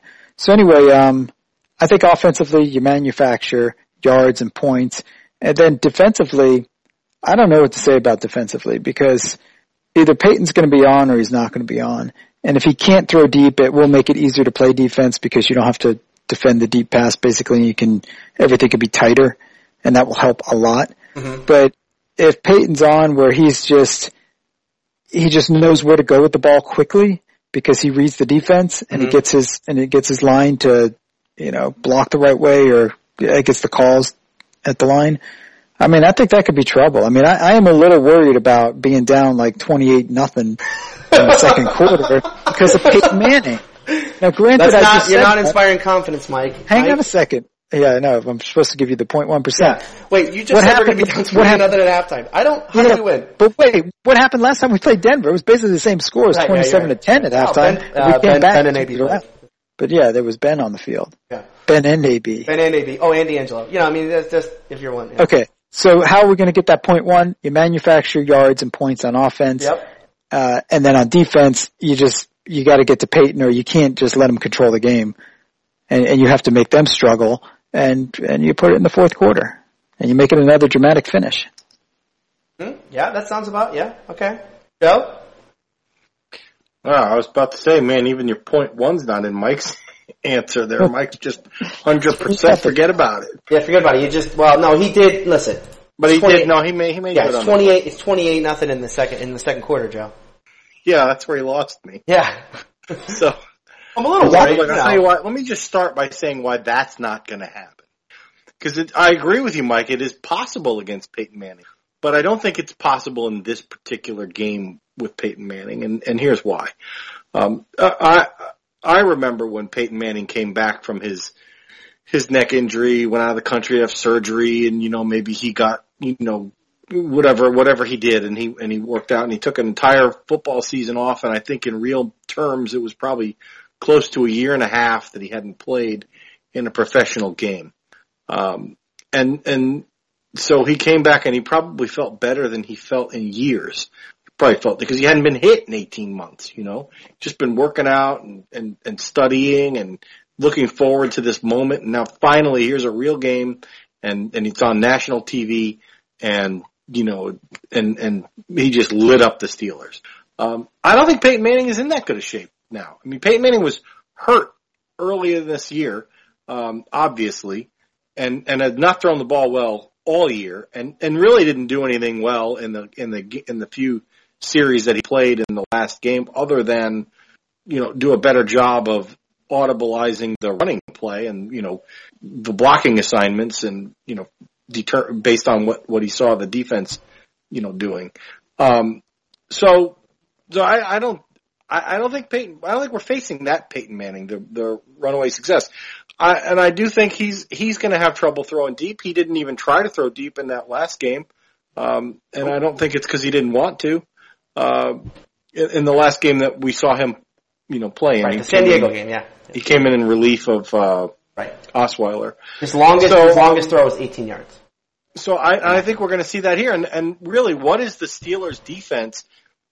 Our front three guys are solid. I don't think we're looking for anybody in there. I don't think we want for anything in the front three. And the same thing with the linebackers. I mean, the linebackers are pretty solid. Where our defense suffers is at safety and the corners, the secondary. And if you can't challenge the secondary, I think you miss out as a challenger to the Steelers. I think you miss out on the Steelers' weakest part of their defense. So that's the defensive side of the ball. The offensive side of the ball, I'm scared to death of Landry Jones. I am.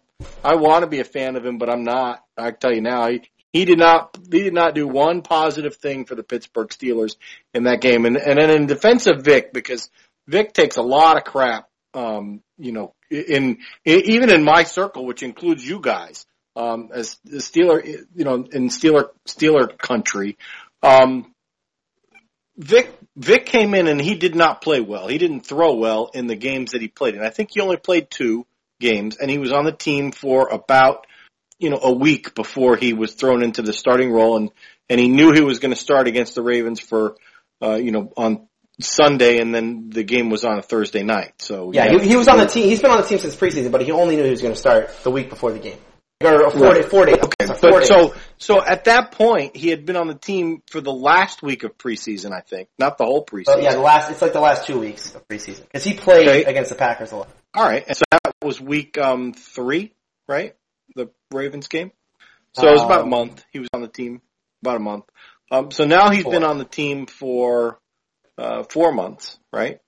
A lot more time to learn the offense, a lot more time to get acclimated with the guys and with the plays and the playbook and the formations and the options and all of that. I think judging Mike Vick, in back in week 3 and saying, man, he really didn't do very well in week 3 and week 4, and saying that's going to just translate to week, 19. That's a long time in between. There's a lot of time for improvement there. And he brings with him something that is undeniable and is unstoppable. It's going to be a difference maker in the game. Whereas Landry Jones may not complete a pass for an entire game. Mike Vick also might not complete a pass for an entire game, but he will at some point make a splash play by taking off running. He'll convert unconvertible third downs. He will move the ball 50 yards because he can just take off. And that happens at random.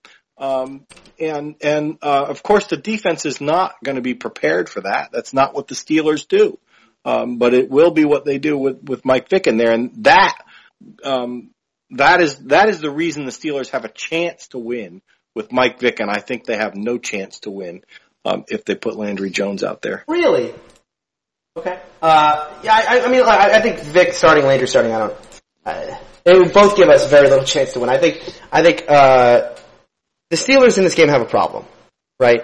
The Steelers in this game have a problem because their offense is built around Ben Roethlisberger, Le'Veon Bell, and Antonio Brown, right? That is the offense. We've removed Le'Veon, and we've put in D'Angelo, and that seemed to work. And then we removed D'Angelo, and we put in Toussaint and Todman, and they even made that work.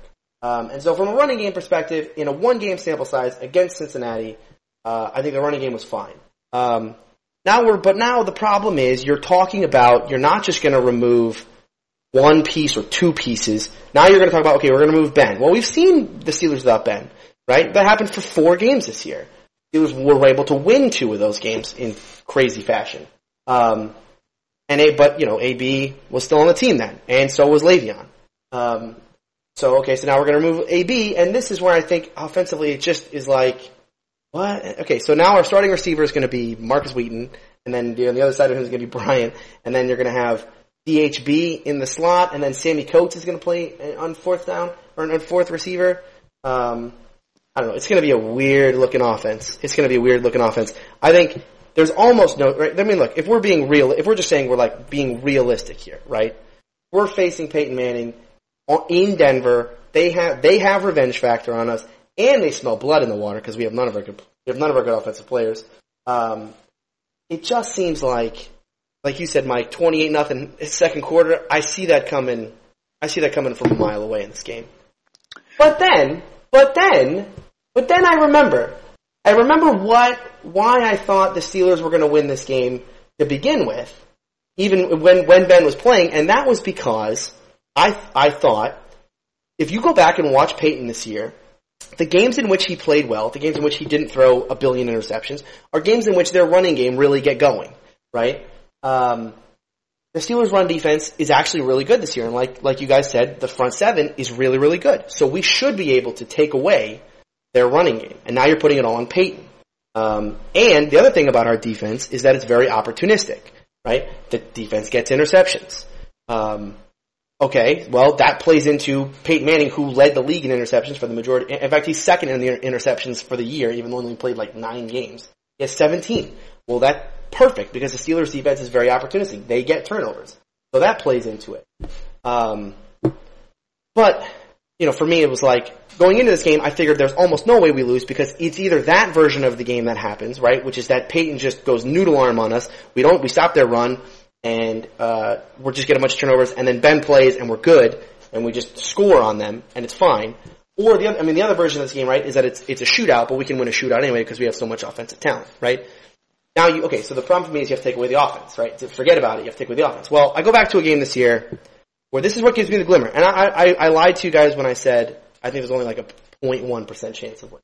I think there's like a 5% chance, right? And the reason is Cardinals-Steelers. Cardinals-Steelers is the exact replica of what you have to do in this game. The replica recreation of this game is Cardinals-Steelers, right? It is a low-scoring, crappy, defensive, getting big turnovers, keeping control of the ball on offense, and then making any kind of splash play on offense happen. And it starts with the defense making the plays, and then on offense, just don't screw it up. The only thing on offense that needs to happen is don't turn the ball over. Don't turn the ball over. That's it. Just don't turn the ball over, and we're fine. And the Steelers can do that. They showed that in the Arizona game, right?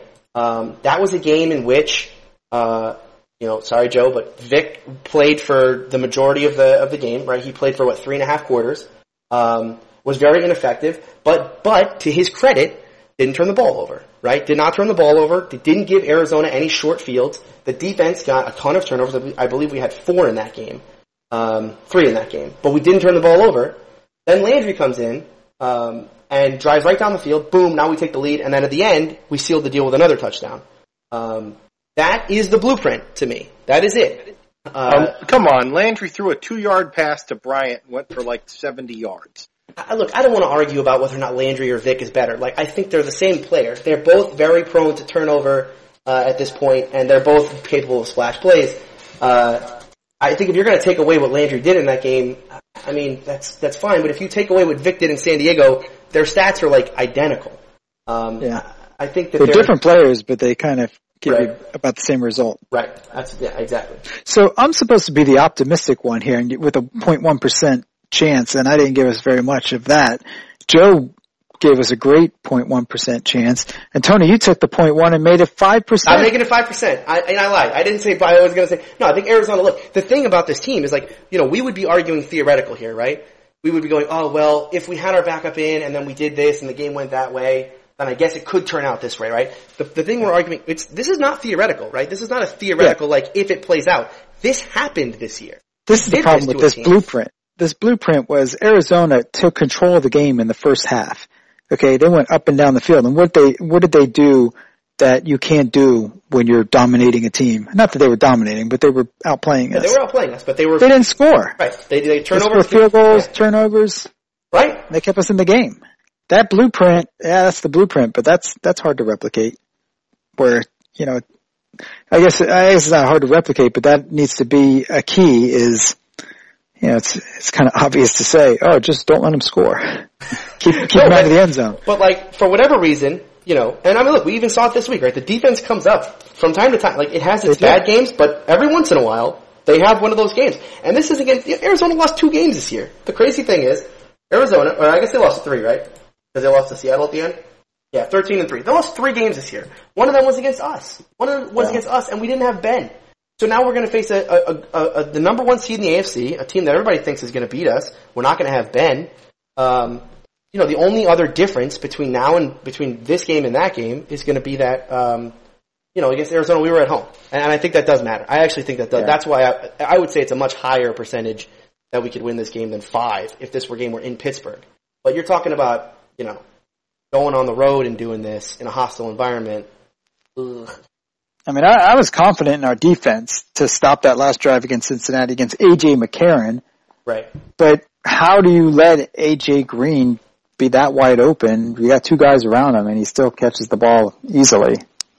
Yeah. I don't know. Well, they're not perfect. I mean, you know, they're good, but not perfect. Yeah. I'm just surprised that they're going to implement the new overtime rule for this game. Saturday night or Sunday afternoon with the Steelers Broncos. What do you mean? The overtime, like if it goes to overtime, the overtime is it's Peyton Manning versus Ben Roethlisberger who could throw the ball further, and that's who wins the game. You didn't hear that? No, I didn't hear that one. I didn't hear that one. Oh yeah, that's the new overtime rule. Great, that's great. You know, here's the thing we're not talking about. I know we're all talking about like what backup should play and that. Yeah. Okay, the torn ligament, like, I believe probably AB doesn't play. If he's in concussion protocol, he still has headaches, he probably doesn't play. We know D'Angelo's not, he's got a foot specialist, he's not playing. At this torn ligament thing with Ben, I still think there's a chance he plays. Not a chance. Ben is definitely playing. There's no way he's not playing. That's my feeling too. I think Ben's gonna play. Yeah. I don't know, what would you, like, percentage-wise, what would you say? I'm going to say 100% he plays. Now how effective he is, that's a whole nother story, and can he really throw the ball, 30 yards or whatever. Right. But I think it was proven, and even though Tomlin alluded to, that he's going to do what's best for the team, it was proven, Ben who can't throw the ball that far is probably better than Landry and Vic just because he knows his offense that much. Yeah. Oh, Ben Roethlisberger is a much better option hurt than either the other backups are, I think. But, this is a pain tolerance, risking. Here's the question. Let's say that doctors said to you, you let Ben play, there's a 30% chance he worsens this injury and it'll continue in the next season. Do you play him anyway? No. Right. And I think if that's what Tomlin's up against, I think he's going to say the same thing. All right. Yeah, but if that's not the case, he's playing. Of course. If it's just like, it's just about pain, you probably won't re-injure it, but it's just about pain tolerance, then I'm going to say shoot that shit up with painkillers and let's go. Yeah, I'd just say, hey, you could do it in Cincinnati right after the fact. You had 8 days. Well, the thing about he had adrenaline and he had painkillers in that game. No, I know that. Yeah. In what game did he have painkillers? Cincinnati? You don't think he took painkillers when he went in the locker room? I'm sure he did, but and I started thinking about this. I started thinking about, they gave it to him, and they're like, man, I'm sorry, but it's going to take 30 minutes for it to kick in. And that's why he didn't play that first drive. because they were just trying to buy time to, I don't know. It was That weird. makes sense. And it probably never did kick in because he still couldn't throw the ball far. Yeah. Yeah, he loves to play up his injuries, so that's the thing about Ben. You can't trust him with this. So what? I know, that's why I say he's going to play. Yeah, because he's probably making it sound worse than it is. Yeah, and all of a sudden it's kind of a going to neat be cycle game because now the Broncos got to be like, well, we're not going to face Ben, we're going to face, Landry. Right. Tomlin hasn't named a starter yet, but I think he did say, well, he didn't name a starter, but he did say something about Landry, so yeah. No, that's right. No, he didn't. He said he's open to anything. Because I think what's going to happen is if Ben doesn't play, I think, Mike, your option is exactly right. I think there will be packages for Vic and there will be packages for Landry. Yeah. It's the best way to play it. It's the best unless he starts Landry and Landry just is very effective. Right. And he still may, if he has packages for Vic, he may still bring him in. You may start Vic and Vic is effective. I mean, without AB, here's the thing, the worst problem with Vic, right? The reason I think they benched Vic was because he wasn't, it wasn't that he wasn't effective, but he wasn't on the same page. He never got on the same page as AB, whereas Landry did, right? And the problem is we have AB, you have to be on the same page as AB, he's too good. But AB's not playing in this game. So who cares? Who cares? Vic seemed to be on the same page as Wheaton, in a couple of those games, and he loved Bryant in the preseason. So, but Ben's playing. He's the hero. Look, the more I think about this, against Cleveland, when Landry got hurt, like very early in the game, the more I think about it, I think Ben paid him off. He said, Landry, man, you got to fake an injury, man. I need to get in this game. I need to be the hero and come back in and save the day. He loves his heroics, man. So do I. We all do. He play. I don't know. He's a weird guy because he plays it up so much. I'm excited to hear you guys because we did this Peyton thing. We talked about it, a couple weeks ago, and you guys were all like, "Oh no, we couldn't." I don't want to face Peyton because Peyton's too good, and Peyton coming back is going to be bad for us. And now you guys are all on board. I'm like, nope, Peyton's going to throw a billion interceptions. We're fine. Wait, you didn't hear me 28-0? Okay, yeah, you're right. That could happen. You're right. But it also could happen. I mean, hopefully, like I said, hopefully he can't throw the ball deep, and we understand that quickly, and we tighten up all the coverage, and it makes it really hard for them. Yeah, I mean, it's you don't have to play soft in this game. This game does remind me though a bit, and I think it might even play out this way. It does remind me a bit of, you guys are gonna get mad at me, but it reminds me of the Tebow game a lot, in that we're going to be facing a quarterback who we assume can't throw. Right? So we're almost going to give no respect to that. Like, I assume Butler's coming with like a billion blitzes in the game. I assume that the defensive thing is just going to be to wreak havoc on Peyton like we did in 2005. And just blitz, get to him. And the problem with that is Tebow did it to us, right? It just takes one bad move, because Denver has good receivers, that, he just bombs one for 80 or not even bombs, but just hits one for 80 and you're done. I mean, that seems like the most effective way, especially against Peyton, is to get, that's when he gets rattled. You get pressure on him and he starts getting frustrated and he has to get rid of the ball quicker than he wants to. But if his arm's not that strong and you drop 8 and you rush 3, I mean, sure, he could be back there and find the guy wide open, but if he has to squeeze balls in and he doesn't have a strong arm, that should be in our favor. Yeah. Should be. I mean, look, there's a version of this game where it's just, it's the Steelers defense that played the Raiders and the Seahawks. Well, then, good luck, Peyton. You're going to throw 50 on us. Do you think that we might be out of gas just because we've so emotional game against Cincinnati, or maybe our pixie dust has run out? I mean, granted, we lost to the Ravens, 3 weeks ago. We had to rely on the Jets or rely on Buffalo and even get past that, the long pass at the end of the Jets game where the guy could have caught it and had still won the game. And now we got past this, Bengals game. Yeah, I mean, I think the problem for us is that we beat Denver by outscoring them the last time we played them. And that offense then has disappeared since then. It's just gone.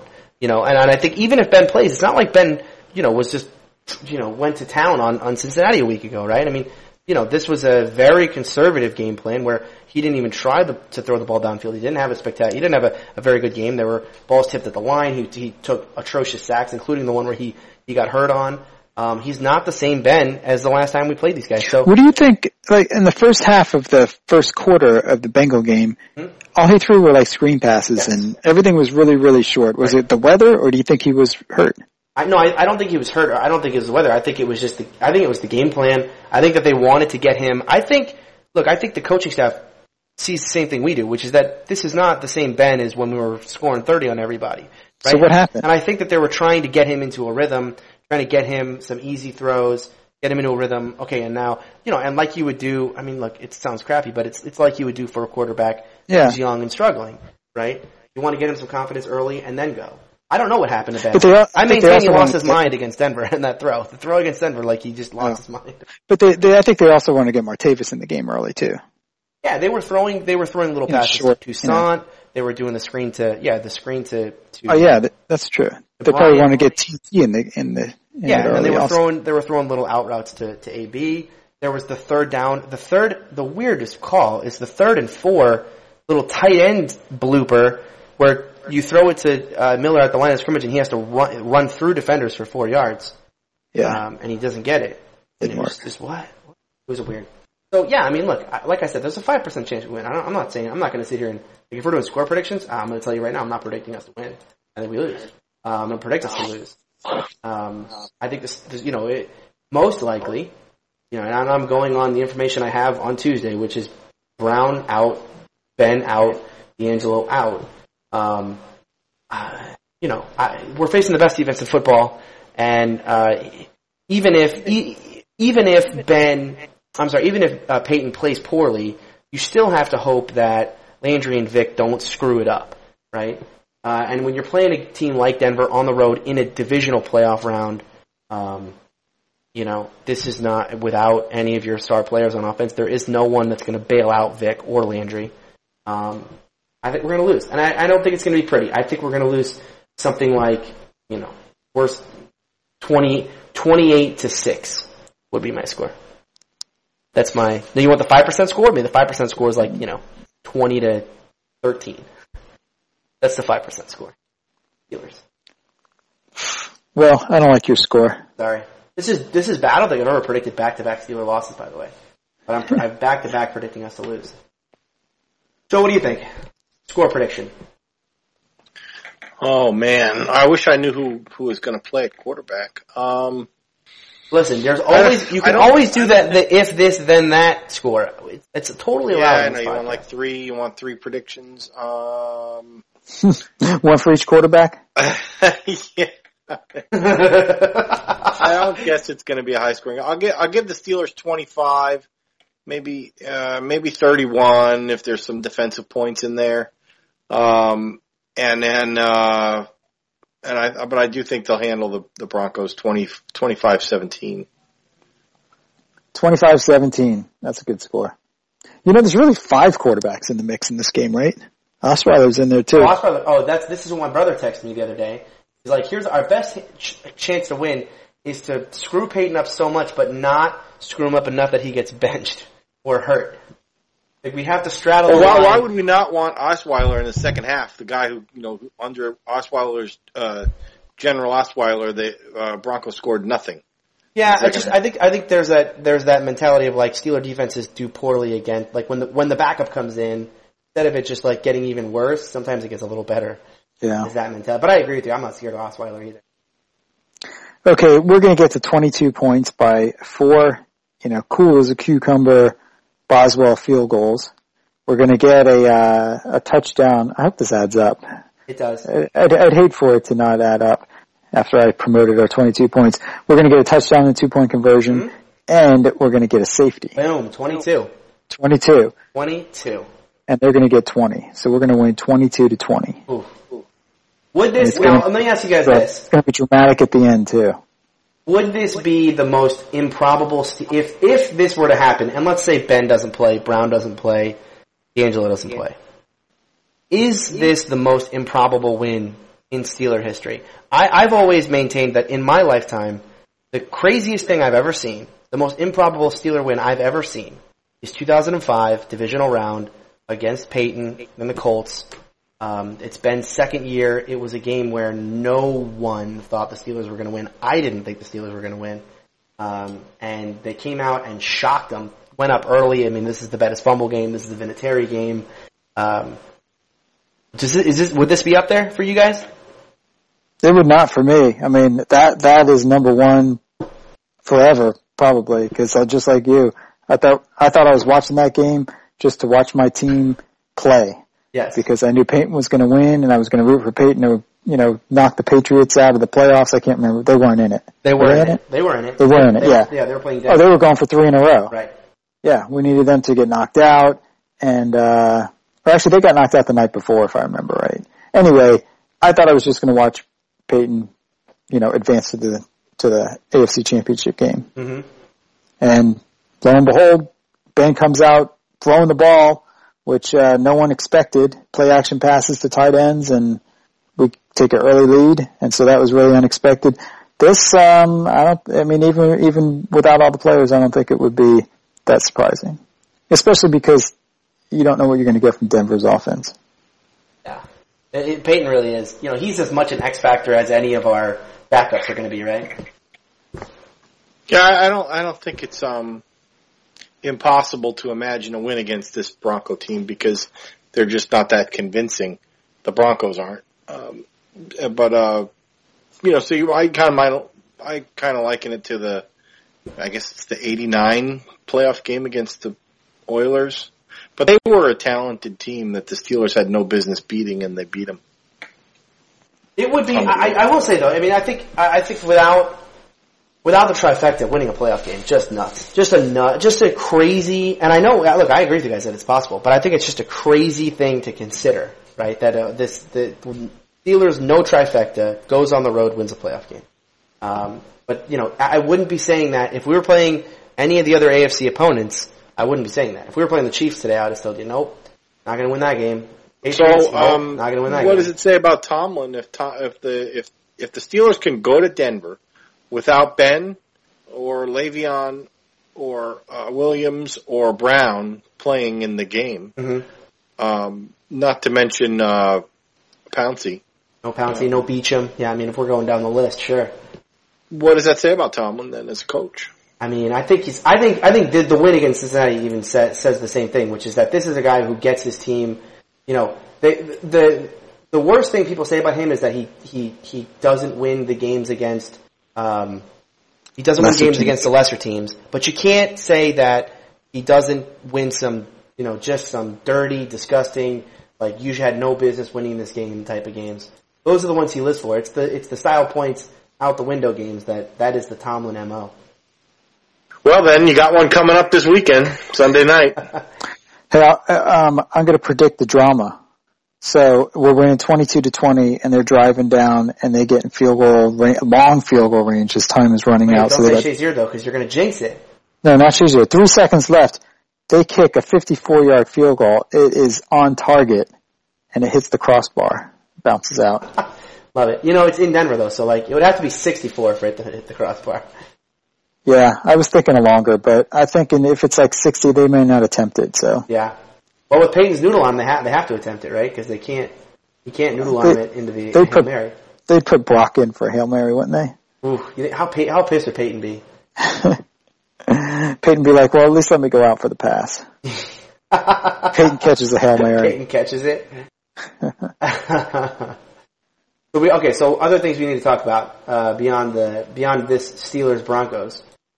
Which, by the way, if we do win this game, it really depends on what the hell everyone is after, right? I mean, you assume that if Brown doesn't play, he would play the next week.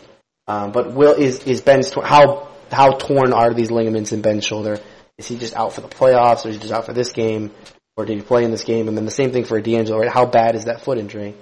But it does set up, no matter what, if we win this game, it does set up for a very interesting AFC Championship game that I think either way has some pretty interesting revenge factor for this team that I would be very interested to watch. But anyway, let's talk about the... Oh, go ahead. Just real quick, it's interesting that we've played every team in the playoffs, I think, except Carolina. Houston, I guess. Oh, on the AFC side. Yes. We played everybody. And I would say, going back to something you said earlier, the goal of this team is to get in the playoffs with the trifecta, with Ben, AB, and Le'Veon. Right. So next year, I mean, the goal of this team is just to get into a playoff game with those three guys healthy and ready to play. We've still never and we'll seen see it. what can happen. Still never seen it. We may never see it. It may just be that the football gods are not going to let us see the trifecta play a football game together. Or they're going to let it all ferment and have it in place when our young defenders turn into stars like Shazier is hoping to become. Yeah. It's so weird. It's so weird, this team. That's probably the number one thing I'm looking forward to this weekend is to see Shazier play again. Yeah. Because I want to see if he can carry that forward. He's got to feel like $1 million right now. So. Yeah. You got to not buy into that press, but I think I'm with you guys. I think he's going to come out and play really well. I think the defense. I'm not too worried about the defense. Like just completely getting shattered. Right. I mean, my 28 points is some of that is offensive turnovers. Like we've just had some really silly turnovers these past couple weeks, and even in Cincinnati, we didn't talk about it. Marcus Wheaton's fumble is just, it's like, what? He didn't even get hit, he just dropped the ball. I don't even remember that. Was that early? Wheaton's fumble? I mean, it was decently early. Did he get hit from behind or something? No, he's like on a wide receiver screen, he starts avoiding players, he's going to the ground, he fumbles. Ball just falls out, and he grabs his head like, oh no, I can't believe that happened. This was at about midfield. Was this the one where I thought, unless you thought his wrist was down? Yeah, you thought his wrist was down. I thought his wrist, I mean, isn't your wrist down or wrist part of your hand? Wrist part of your hand. It's forearm. So it's your forearm. Yeah. Okay. All right. So you're on to something else. Yeah, let's go to the wild card round. We got to talk about Seahawks Vikings. The Seahawks are always a fun thing to talk about on this podcast because you guys, let's just say, are not believers. True. And two, if there was ever a game that non-believers would be angry about, this is the one. So I'm just going to let you guys sound off on the Seattle Seahawks because this was a crazy game. Played in 2-degree weather. Seattle had no points through 3 quarters, no semblance of an offense through 3 quarters.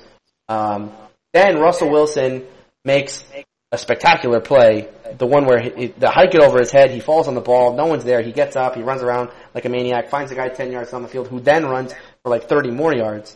They get a touchdown on that one, they take the lead. The rest is history. Blair Walsh misses a field goal at the end.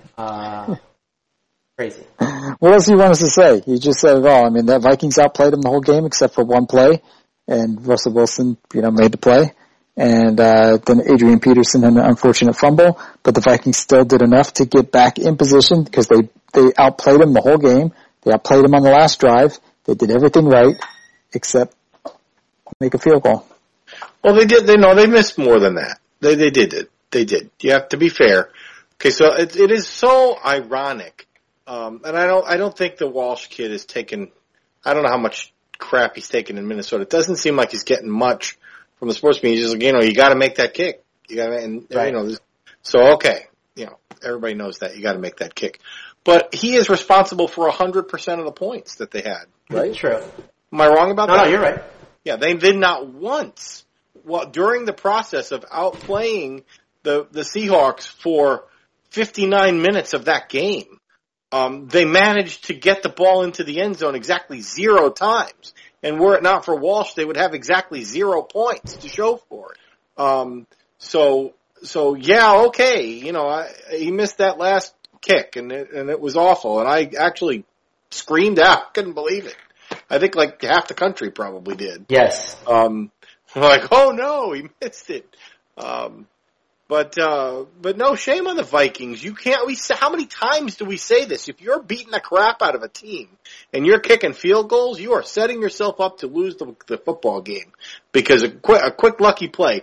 And anybody who's listened to this podcast knows that I'm no apologist for the Seattle Seahawks, and I'm not going to start to be one now. But I will say this: in paying closer attention to the Seahawks and what makes them tick. Offensively, their offense is Russell Wilson, and that's it. And that guy, I guess my big holdback with him, or the put off with me with him is that I didn't think he's a good passer, a good quarterback as far as the position of quarterback how it should be played and how it lends itself to a football game. But the guy is, you know what he is? He's a playmaker. That's what he is. He's a playmaker. And that was personified in this game on that broken play. Hikett passed his head over his shoulder, misses the snap, and then picks up the ball, scrambles around, avoids the 20-yard loss, and turns it into the only meaningful offensive play that Seattle had the whole game. And they end up getting a touchdown and into the game, and everything changes from that play forward. And it was made by Russell Wilson, the playmaker amongst football players. He's the best playmaker in the league. And I think and he's largely responsible for the success of that team, certainly offensively, and maybe even more than that. Yeah, I mean, in fairness to Seattle, they were without Marshawn Lynch in this game. They didn't have their best running back, but they've been. Who doesn't want to play? I mean, has this guy gone full Ricky Williams? Well, he's been injured for about, I don't know, 6 weeks now. It feels like it's been longer than that. Actually. I mean, he was cleared to play, and he said, no, I don't want to play. Was he cleared to play? He was cleared to play, and he said, I don't think I can do the team any good, and he didn't even go. He didn't go to the game. I know he didn't go to the game, yeah. Dude, that dude's checked out. He's gone Ricky Williams. He's probably with Ricky Williams right now. Yeah. That's weird. That's weird because he was a great player for them early. I mean, well, maybe not earlier this year, but last year he was great for them. They're going to need him if they're going to go anywhere forward. But yeah, you said it. I mean, they did. You know, the Vikings didn't. They drove. They did well to drive down the field, but they didn't get. They just couldn't put the ball in the end zone. And it just seems like the football gods will punish for that every time. If you don't score a touchdown, you are not winning football games. I mean, if you leave those teams hanging around, you get punished. I feel bad for that kicker though, and I feel bad for Vikings fans. If you watch some of those lines, they're sad. I mean, it's sad.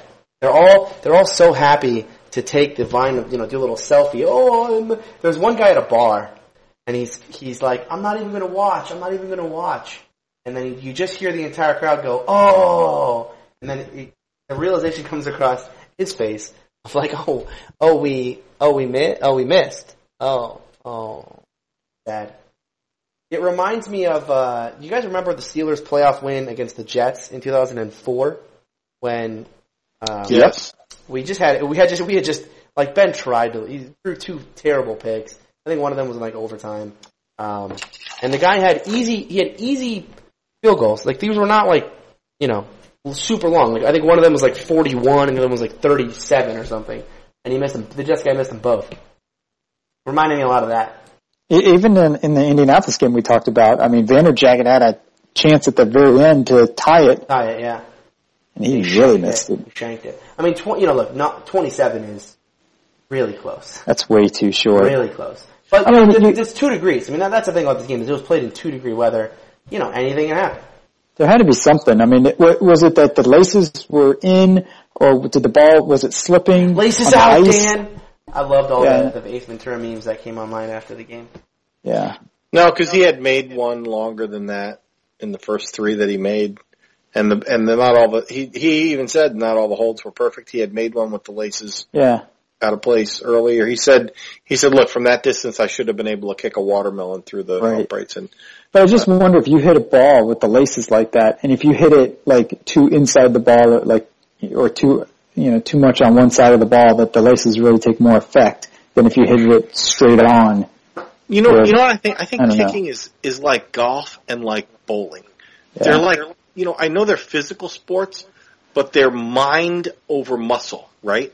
You have to control, and so you go up to make a spare shot, or you throw your strike ball in the bowling, and then at the last second, inexplicably your hand twists or whatever, and that's why you're not a professional bowler. But that happens to everybody, right? Every now and again, the less it happens to you, the better shot you have of being a pro at one of those sports, right? Same thing with golf. You know how to swing the club. You know where the pin is. You know all this stuff, especially putting, right? And it's just a matter of can you control your muscle? Is it mind over muscle? And I think kicking is very much that same thing. And I think the moment just freaked him out at the last second. And if you're just off by like a centimeter, it makes a big difference. It just changes everything. But for this, as far as heartbreaking playoff losses, For me, the one that comes to mind first, I know there were many of them in the Cowher era. But the one that just ripped my guts out the worst was one we should have had won, was the loss to San Diego.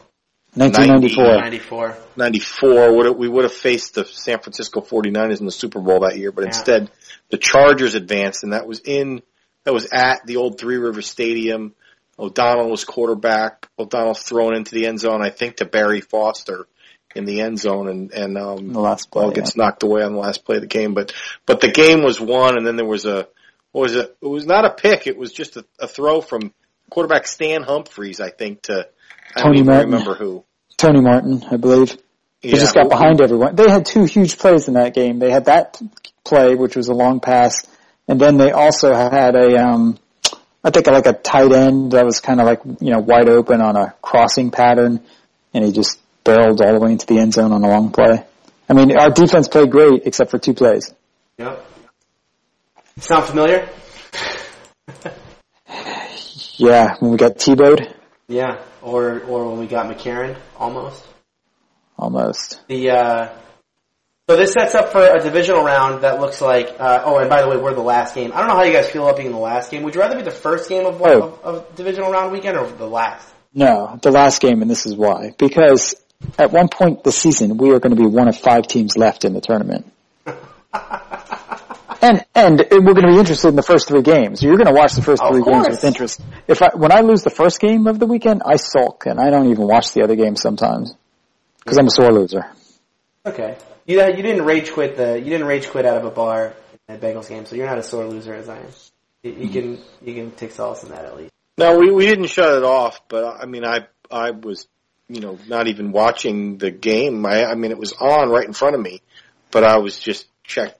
You guys are crazy. I did not check out. I don't check out until they kneel, and then even when they kneel, I just remember the miracle in the Meadowlands. Anything can happen, man. It's going to happen. The thing that got me, I don't usually do that either, but what really got me is I just was like, this is such BS that this team is going to lose 2 straight years to division rivals in the playoffs largely because of some stupid ass injury. Like, the Steelers don't lose to the Ravens if they have Le'Veon, and they don't lose to the Bengals if Ben doesn't get hurt. And yet, here we are, and they're going to lose. And it's like, this is unbelievable. Yeah, losing to a division team in the playoffs is terrible. And so now 2 years in a row for the AFC North, the wild card team takes out the division champ. Boom. Now can I wear my We Run the North shirt now, Mike? That's true, you can. We run the North. We do run the North. All right, so Chiefs-Patriots, 4:30 on CBS. This is, a lot of people are just saying, New England's probably going to win this game easy. Because they got Amendola's coming back, Edelman's coming back. They're starting to get a little healthier. I think the Chiefs have a legit chance. I think the Chiefs are the kind of team that can beat the Patriots. Not to say that, that they are going to win, but I would not, this is not going to be one where I'm going to be completely shocked if the Chiefs are hanging tough with New England. I think they can get to Brady. And I don't, the problem with this team is that even with Edelman and even with Amendola and even with Gronk, the thing that Brady loves the most is the little back out of the backfield that they don't have. And so he's going to have to replace that with, James White or Brandon Bolden or whatever their names are, and they just haven't been able to do that. And I don't think, I dismiss the notion that this Patriots team just checked out the last 2 games and threw. I don't think that. And therefore, we have a team that completely backed in. And then on the other side, conversely, you have the Chiefs, who are red hot. I mean, this is a red hot football team that hasn't lost in 10 weeks. Granted, they haven't faced the who's who of teams in the NFL, but, as they always say, you can only play who's in front of you. They won every game. So, I think it'll be close. I like that matchup. I think it can be close. I think that if the Patriot offense is what we saw in the last 2 weeks of the season, then it'll be close, and the Chiefs have a really good chance of winning. However, unlike you, I think that the Patriots sandbagged the last 2 games, and they're going to come out, and their offense is going to be on fire, and it's going to be, oh crap, the Patriots are back, and everybody watch out. I don't hope that happens, but that's probably what's going to happen. Remember the last absolute shellacking the Patriots took by a team was to the Kansas City Chiefs last season. I believe it was in Kansas City. The Chiefs just rolled them. And then the Patriots were all pissed off because everybody was talking about, Belichick and Brady, it's over. And then, they won the Super Bowl. They got another Super Bowl. We'll just say it like that. And they were assisted by the worst offensive play call in football history. Oh, well, and then a few asterisks along the way in the playoffs. A few underinflated balls and, whatever else happened. So, running the ball at the 1 yard line. So that, I guess the Chiefs thing can go two ways. Was the Chiefs' victory, the beatdown of the Patriots last year, was that, because Andy Reid has their number? Because they just man-to-man match up, correctly against that team, in their favor? Do the Patriots, was it a fluke, and do the Patriots have this huge revenge factor that everyone has long forgotten, but, we know they have long memories. Do they want to, so which is it? Who's got the advantage? And to tell you the truth, who gives a shit, right? I don't care. I really don't care. I don't like either one of these teams. I like the Patriots less. So it would be funny to see them be one and done this year in the playoffs. I think that's what they deserve. And then that sets up for me, that sets up the Steelers' revenge. They come out of Denver. That's the only way the Steelers get to face the Chiefs is if the Chiefs advance, to the championship. So the Steelers go to championship game in Kansas City, take them out. Would be either way it's a revenge. Either way, it's a revenge factor game, right? Because the Patriots got us in week 1. Right. The Steelers get to go to New England then, and do it there. So right. Both of the games that we lost against those teams. I'm actually more pissed off. Like, I feel like, okay, yeah, the Patriots game, we deserve to lose it, so I don't really care about it. Did we? Because that was the bullshit. Here's no Le'Veon, and no Martavis Bryant. And Brady, who's supposed to be suspended for 4 games, he gets to play. He gets to play, right. It's a complete bullshit game, but... But don't forget, Blunt was suspended too. Right. I mean, not that Blunt's been like... The Blunt factor. So I guess that one, it didn't really piss me off much because I didn't expect anything out of that game. Right. But yeah, I mean, if you say it that way with all the legalities, I'm surprised you're so pissed off about the Chiefs game. The Chiefs game. When we played with a backup quarterback. I mean, that's almost expected as well. I know. With house money. I just felt like that was a game that was so winnable for the Steelers. We could have won. Yeah. If your backup quarterback's going to win a game, it should be against the Chiefs. Yeah, but it was on the road though. I mean, and that might be why I have all this animosity for Landry because he lost that game. He didn't give us a chance. He played like crap in that game, and I warned you. He did give us a chance. We were very different to come off the bench. He didn't play great. He did okay in relief than to start a game. But the thing is, the Chiefs were playing bad at that point. Weren't they like 1-4 or something? That started the streak. Remember, they win that one. We are the first win in their now famous run of 11 wins in a row. That game turned and I got to tell you, for them beating the Steelers with Landry Jones doing absolutely nothing at quarterback, at home. He didn't. I don't understand this. Is no greater than the beatdown of the stupid Texans who couldn't beat their grandmas. Listen. If the grandmas kept their eyes closed for the whole game. Listen, who was in front of them. Listen, you guys can't take away from Landry. In that game, okay, yes, the Steelers did lose. But Landry it was 16-3. Landry drives down, gets a touchdown, makes it 16-10. The defense then gives them a chance. They drive back down, it's 16-13. And the Steelers had a chance to win that game. The real difference was, the Steelers turned the ball over twice, and the Kansas City didn't. Right? I mean, let's not say that Landry just he threw it for him. Not that Landry played like a perfect game, right? He threw 2 interceptions in that game. One of them was a tip intercept, so, if you want to blame it on him, it's fine. But, that wasn't like an atrocious performance or anything. But it was not good. I'll agree with you. But I agree, there is revenge factor. I mean, I'm with you, Joe. There is revenge factor for Chiefs. Because, it's the same way with both these teams. I feel the same way about both teams. I'm glad that you beat our B squad, but guess what? You gotta face our A squad at some point. And I mean, for the Patriots, you don't. I mean, that's fine. our only thing would be we'd have Bryant in this game. All right, If we can get our guys off the stretchers, then you can. Then you can play us. But. We got to get our A squad off the stretchers. Yeah. We have a whole nother week to talk about that game. True. All right, so then you got Packers-Cardinals. This game, I was intrigued about this game until I heard Devontae Adams is out, and now, I mean, I don't even know if I believe that Aaron Rodgers is really back. He did that to Washington. Arizona's a much better team. Yeah, I'm with you on that. I mean, as much as I like the Packers, I'm an Aaron Rodgers fan. First of all, they started out getting manhandled again against the Redskins. I did not believe in the Redskins. I think rightfully so. They're an improved team in a horrible division. And I think they showed it. I mean, they just completely collapsed as soon as the moment that the Packers started to show signs of life. That was it. They folded. Yeah. That's not going to happen in Arizona. No, I mean, like the last week was a weird week of football because you had 4 guys who had played real playoff football, significant playoff football, against 4 quarterbacks who had never played. And am I wrong about this? Did all the road teams win? Yeah, all the road teams won. All the rookies lost, and all the road teams won. I mean, Arizona just has more of a team. I mean, I think Aaron Rodgers may be back a little bit, and I think it might be back and forth early in the game, but I think Arizona's just going to pull away. They're just more of a complete team. Yeah. So then we go into Seattle and Carolina.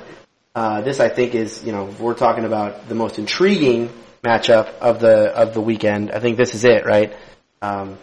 Seattle, who didn't look very good last week, against a Carolina team who I think we're all kind of suspicious of because they didn't play well exactly well down the stretch, and they lost to Atlanta, but they are 15-1.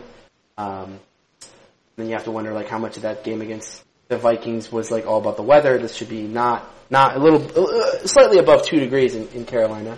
I'm excited to see this game. This is also becoming a rivalry game as the Seahawks and Panthers have traded blows the last 2 years. Remember, the Seahawks eliminated the Panthers last year in the playoffs, and then the Panthers returned the favor by beating the Seahawks in the regular season this year. So this is the rubber match. I'm hyped for this. I think this is it. Yeah, I'm interested in it too. This is, I guess it's the most interesting matchup of the week. I don't know. I'm interested in all the games, but yeah, I mean these are. I don't know if they're the 2 best teams in the NFC, but they both have claim to it. Right. They both have a legitimate claim to it, and that's why it's so interesting because, when they played earlier, Seattle was not playing its best football, and there's lots of people out there now that are claiming Seattle's playing their best football. I don't know. They didn't show it in Minnesota, and maybe that's the weather, maybe not. But now we'll get to find out in Carolina because there's not going to be a weather factor like that. And then the other side of that is Carolina. Who have they beaten all year? I know you say just play teams that are in front of you. Well, right. It's a different set of teams in front of you in the playoffs. You got one caliber in the regular season, and we noticed. And now you're in the playoffs, and we're noticing there's a different caliber there. So, it's not a smooth transition. It's not a straight line from one to the other. It's like, hey, you're taking a little step here. Can you make that step? So that's really the question for Carolina. Most likely their road is going to be Seattle comes to town, and then they're going to have to head off to Arizona goes to them. Yeah, they have the top seed. Yeah. So it's going to be Seattle and most likely Arizona. If they make it through that you can't ask more of them. They took on the best teams in the league, in the conference. Yeah. So I mean, Carolina's been the best team throughout the season. I mean, they had the best record for most of the season and really ended up on top. So, but like Joe said, who have they really played? And now they're going to get tested. They are the new kid on the block, and they're going to play the bully on the block or the incumbent in Seattle. And Seattle's playing much better than they were at the beginning of the season. So that's going to be a great game. It's going to be a true test. And if they get by it, then like you just said, they got one more test. And if they get through that, then everyone's going to say, yeah, they deserve it. They are the best complete team. And, they should have a good chance to win the Super Bowl then. But they've got to get by Seattle first. Yeah, and to any fans who are listening who are screaming at their podcasts saying, they beat the Packers, they beat the Seahawks. Yes, we know they beat the Seahawks. We know they beat the Packers. We as a podcast maintain that those teams that they played were not the same teams that they're playing now. The Packers were in a major funk back then. Maybe still are in a major funk. We don't even know. And Seattle back when Carolina beat them they were Seattle not going to make the playoffs. Seattle, not the Seattle that we see at the end of season. So, I want to clear that up. And then we get into our game. Our game is at 4:40 on Sunday, and I will say this. Something weird always happens. Not always. Something weird usually happens in the divisional round, right? A team that you don't think is going to win ends up winning. If the Patriots beat the Chiefs, if the Cardinals beat the Packers, and if the Panthers beat the Seahawks, and we go into Steelers-Broncos with nothing weird happening yet, I'm going to start to feel real good about our chances. Then our chances go up from 5% to 40%. Just by the laws of football. They always say, some weird happens in the wild card round. Well, nothing really weird happened in the wild card round. All the favorites ended up winning. Well, I guess actually Green Bay wasn't a favorite, so technically not all the favorites won. But you can't say that nothing weird happened. Correct. Correct. Some weird things happened. It is weird that all road teams won. Yes. And then in two of the games, some very odd things happened. Yes. Two of the endings of those games were very, very strange. So I'm looking. And then you could say that the Texans, showing up as the home team in a playoff game, that was a weird thing in and of itself. Well, I think everyone said throughout the season, right, that whoever plays the winner of the NFC East and the winner of the AFC South are going to have basically bye weeks, and that really that played itself out. That did. Even though they played a little better at the end of their seasons, it still played itself out. It still played itself out as we. So going into the divisional round, you have the 1 and 2 seeds on each side with home games. That's a big advantage. You have these teams who have great records, they're home games. So we don't have it in front of us. Maybe you could look it up, or we could talk about it next week. But how often do they sweep? How often do all four teams win? Yeah. Last year it wasn't a 1-2, was it? Last year it was. All four of them I'm talking about. How often do all four home teams win? Well, let's look it up.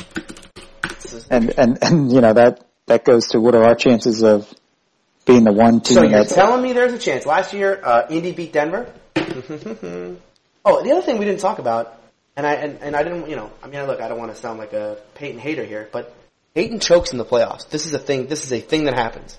He lost to the Ravens in that weird game. He lost to Indy last year. Chargers at one time. Yeah, Chargers were his kryptonite. He lost to us. The Chargers were 8-8 when he lost. And he lost to us when we were, whatever we were, 10-6. Yeah. That was 9-7. If you're talking about 05, it was 9-7. No, 05 we were 11-5.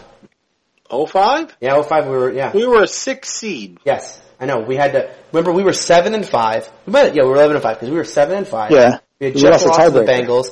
Yeah. And everyone was like, oh, the Steelers aren't going to make it. It's unbelievable. And then we had to win every single game from there on out. The next game was against the Bears in the snow. Yeah, I remember that part of it, but I thought we already had 7 losses. No, we had 5. Yeah, we had 5. Okay, so the year before? 9-7 was 89 though, Joe. Yeah, 89, we were, in 1989 we were 9-7. Okay, the year before, 2013, San Francisco beats Carolina in the divisional round. They were a 5 seed beating a 1, or 5 beating a 1. That's 2000 and... Now, I want to know what, was it 2-2, 3-1? I don't really care who did it. Oh, okay. So, it was 1-5, 1-2 in 2013. 2014 it was 1-2 versus 1-4. So that's 3 out of the 4 made it. 2012, 2013 was 4-2, 1-2. So that's 3 out of 4. And then 2011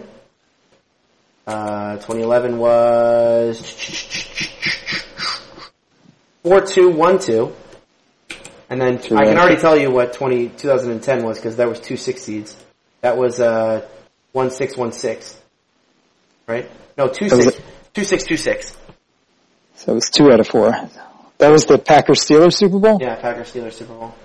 So 2 road teams won the championship game. Yes. Interesting. And then, so all right, we'll go back to 2009. It's 1-5, 1-2. So it hasn't been, so that's 1-5, 1-2. That's 3 out of 4. So it hasn't ever been 4 out of 4 home teams win. In the last, well, we've already gone back 6 years, yeah. And it's mostly 3 out of 4. The last time we won the Super Bowl, it was 2-6, 4-6. So we're saying that if one of the road teams wins one of the first 3 games this weekend, we shouldn't even watch. Don't even bother. Don't even turn it on. Don't even bother. Don't even bother. But it was 2 out of 4 in 2010, so it's 5 years later. Right. It's going to happen again. I'm just telling And we were you. one of I'm them. just telling you. If we go in and nothing's happened, if we just go in and it's been chalk, Oh yeah. I mean, I'm gonna freak out. I'm gonna freak out. Other than the fact that this may have been the first year all road teams won the wild card round. True. So weird things that you're saying. Weird. Maybe all road teams win this one. Could be. That would involve Kansas City beating New England and Green Bay beating Arizona, which I think are just so unlikely. All right. Anything else this week on the podcast? Nothing. We've said it all. And we have. All right, that's going to do it for Steeler Country this week. Thank you all for listening. If you want to leave feedback, SteelerCountry@gmail.com is the email address. The website is SteelerCountryPodcast.com. Facebook and Twitter is Facebook.com/SteelerCountryPodcast. Twitter.com/SteelerCountry. If you like or follow us on there, you get notified every time we go live on this thing every Tuesday night on YouTube. You can follow us on YouTube. Go to our website. There's a YouTube link there. And if you subscribe to us on YouTube, you get notified when this thing goes live. Again, that's every Tuesday night we do this podcast. We will see you next Tuesday after the Steelers and Broncos play in the divisional round of the playoffs. See ya. Boom podcast. And I promise that. So, can I ask you something? Yeah. Was your tape like running out? About? Like when you did the ending to the podcast just now, and you went through all the different places that you could, hear the podcast or get the podcast. You did it at at the end of commercials? a drug commercial. Oh, did I say it really fast? Pharmaceutical.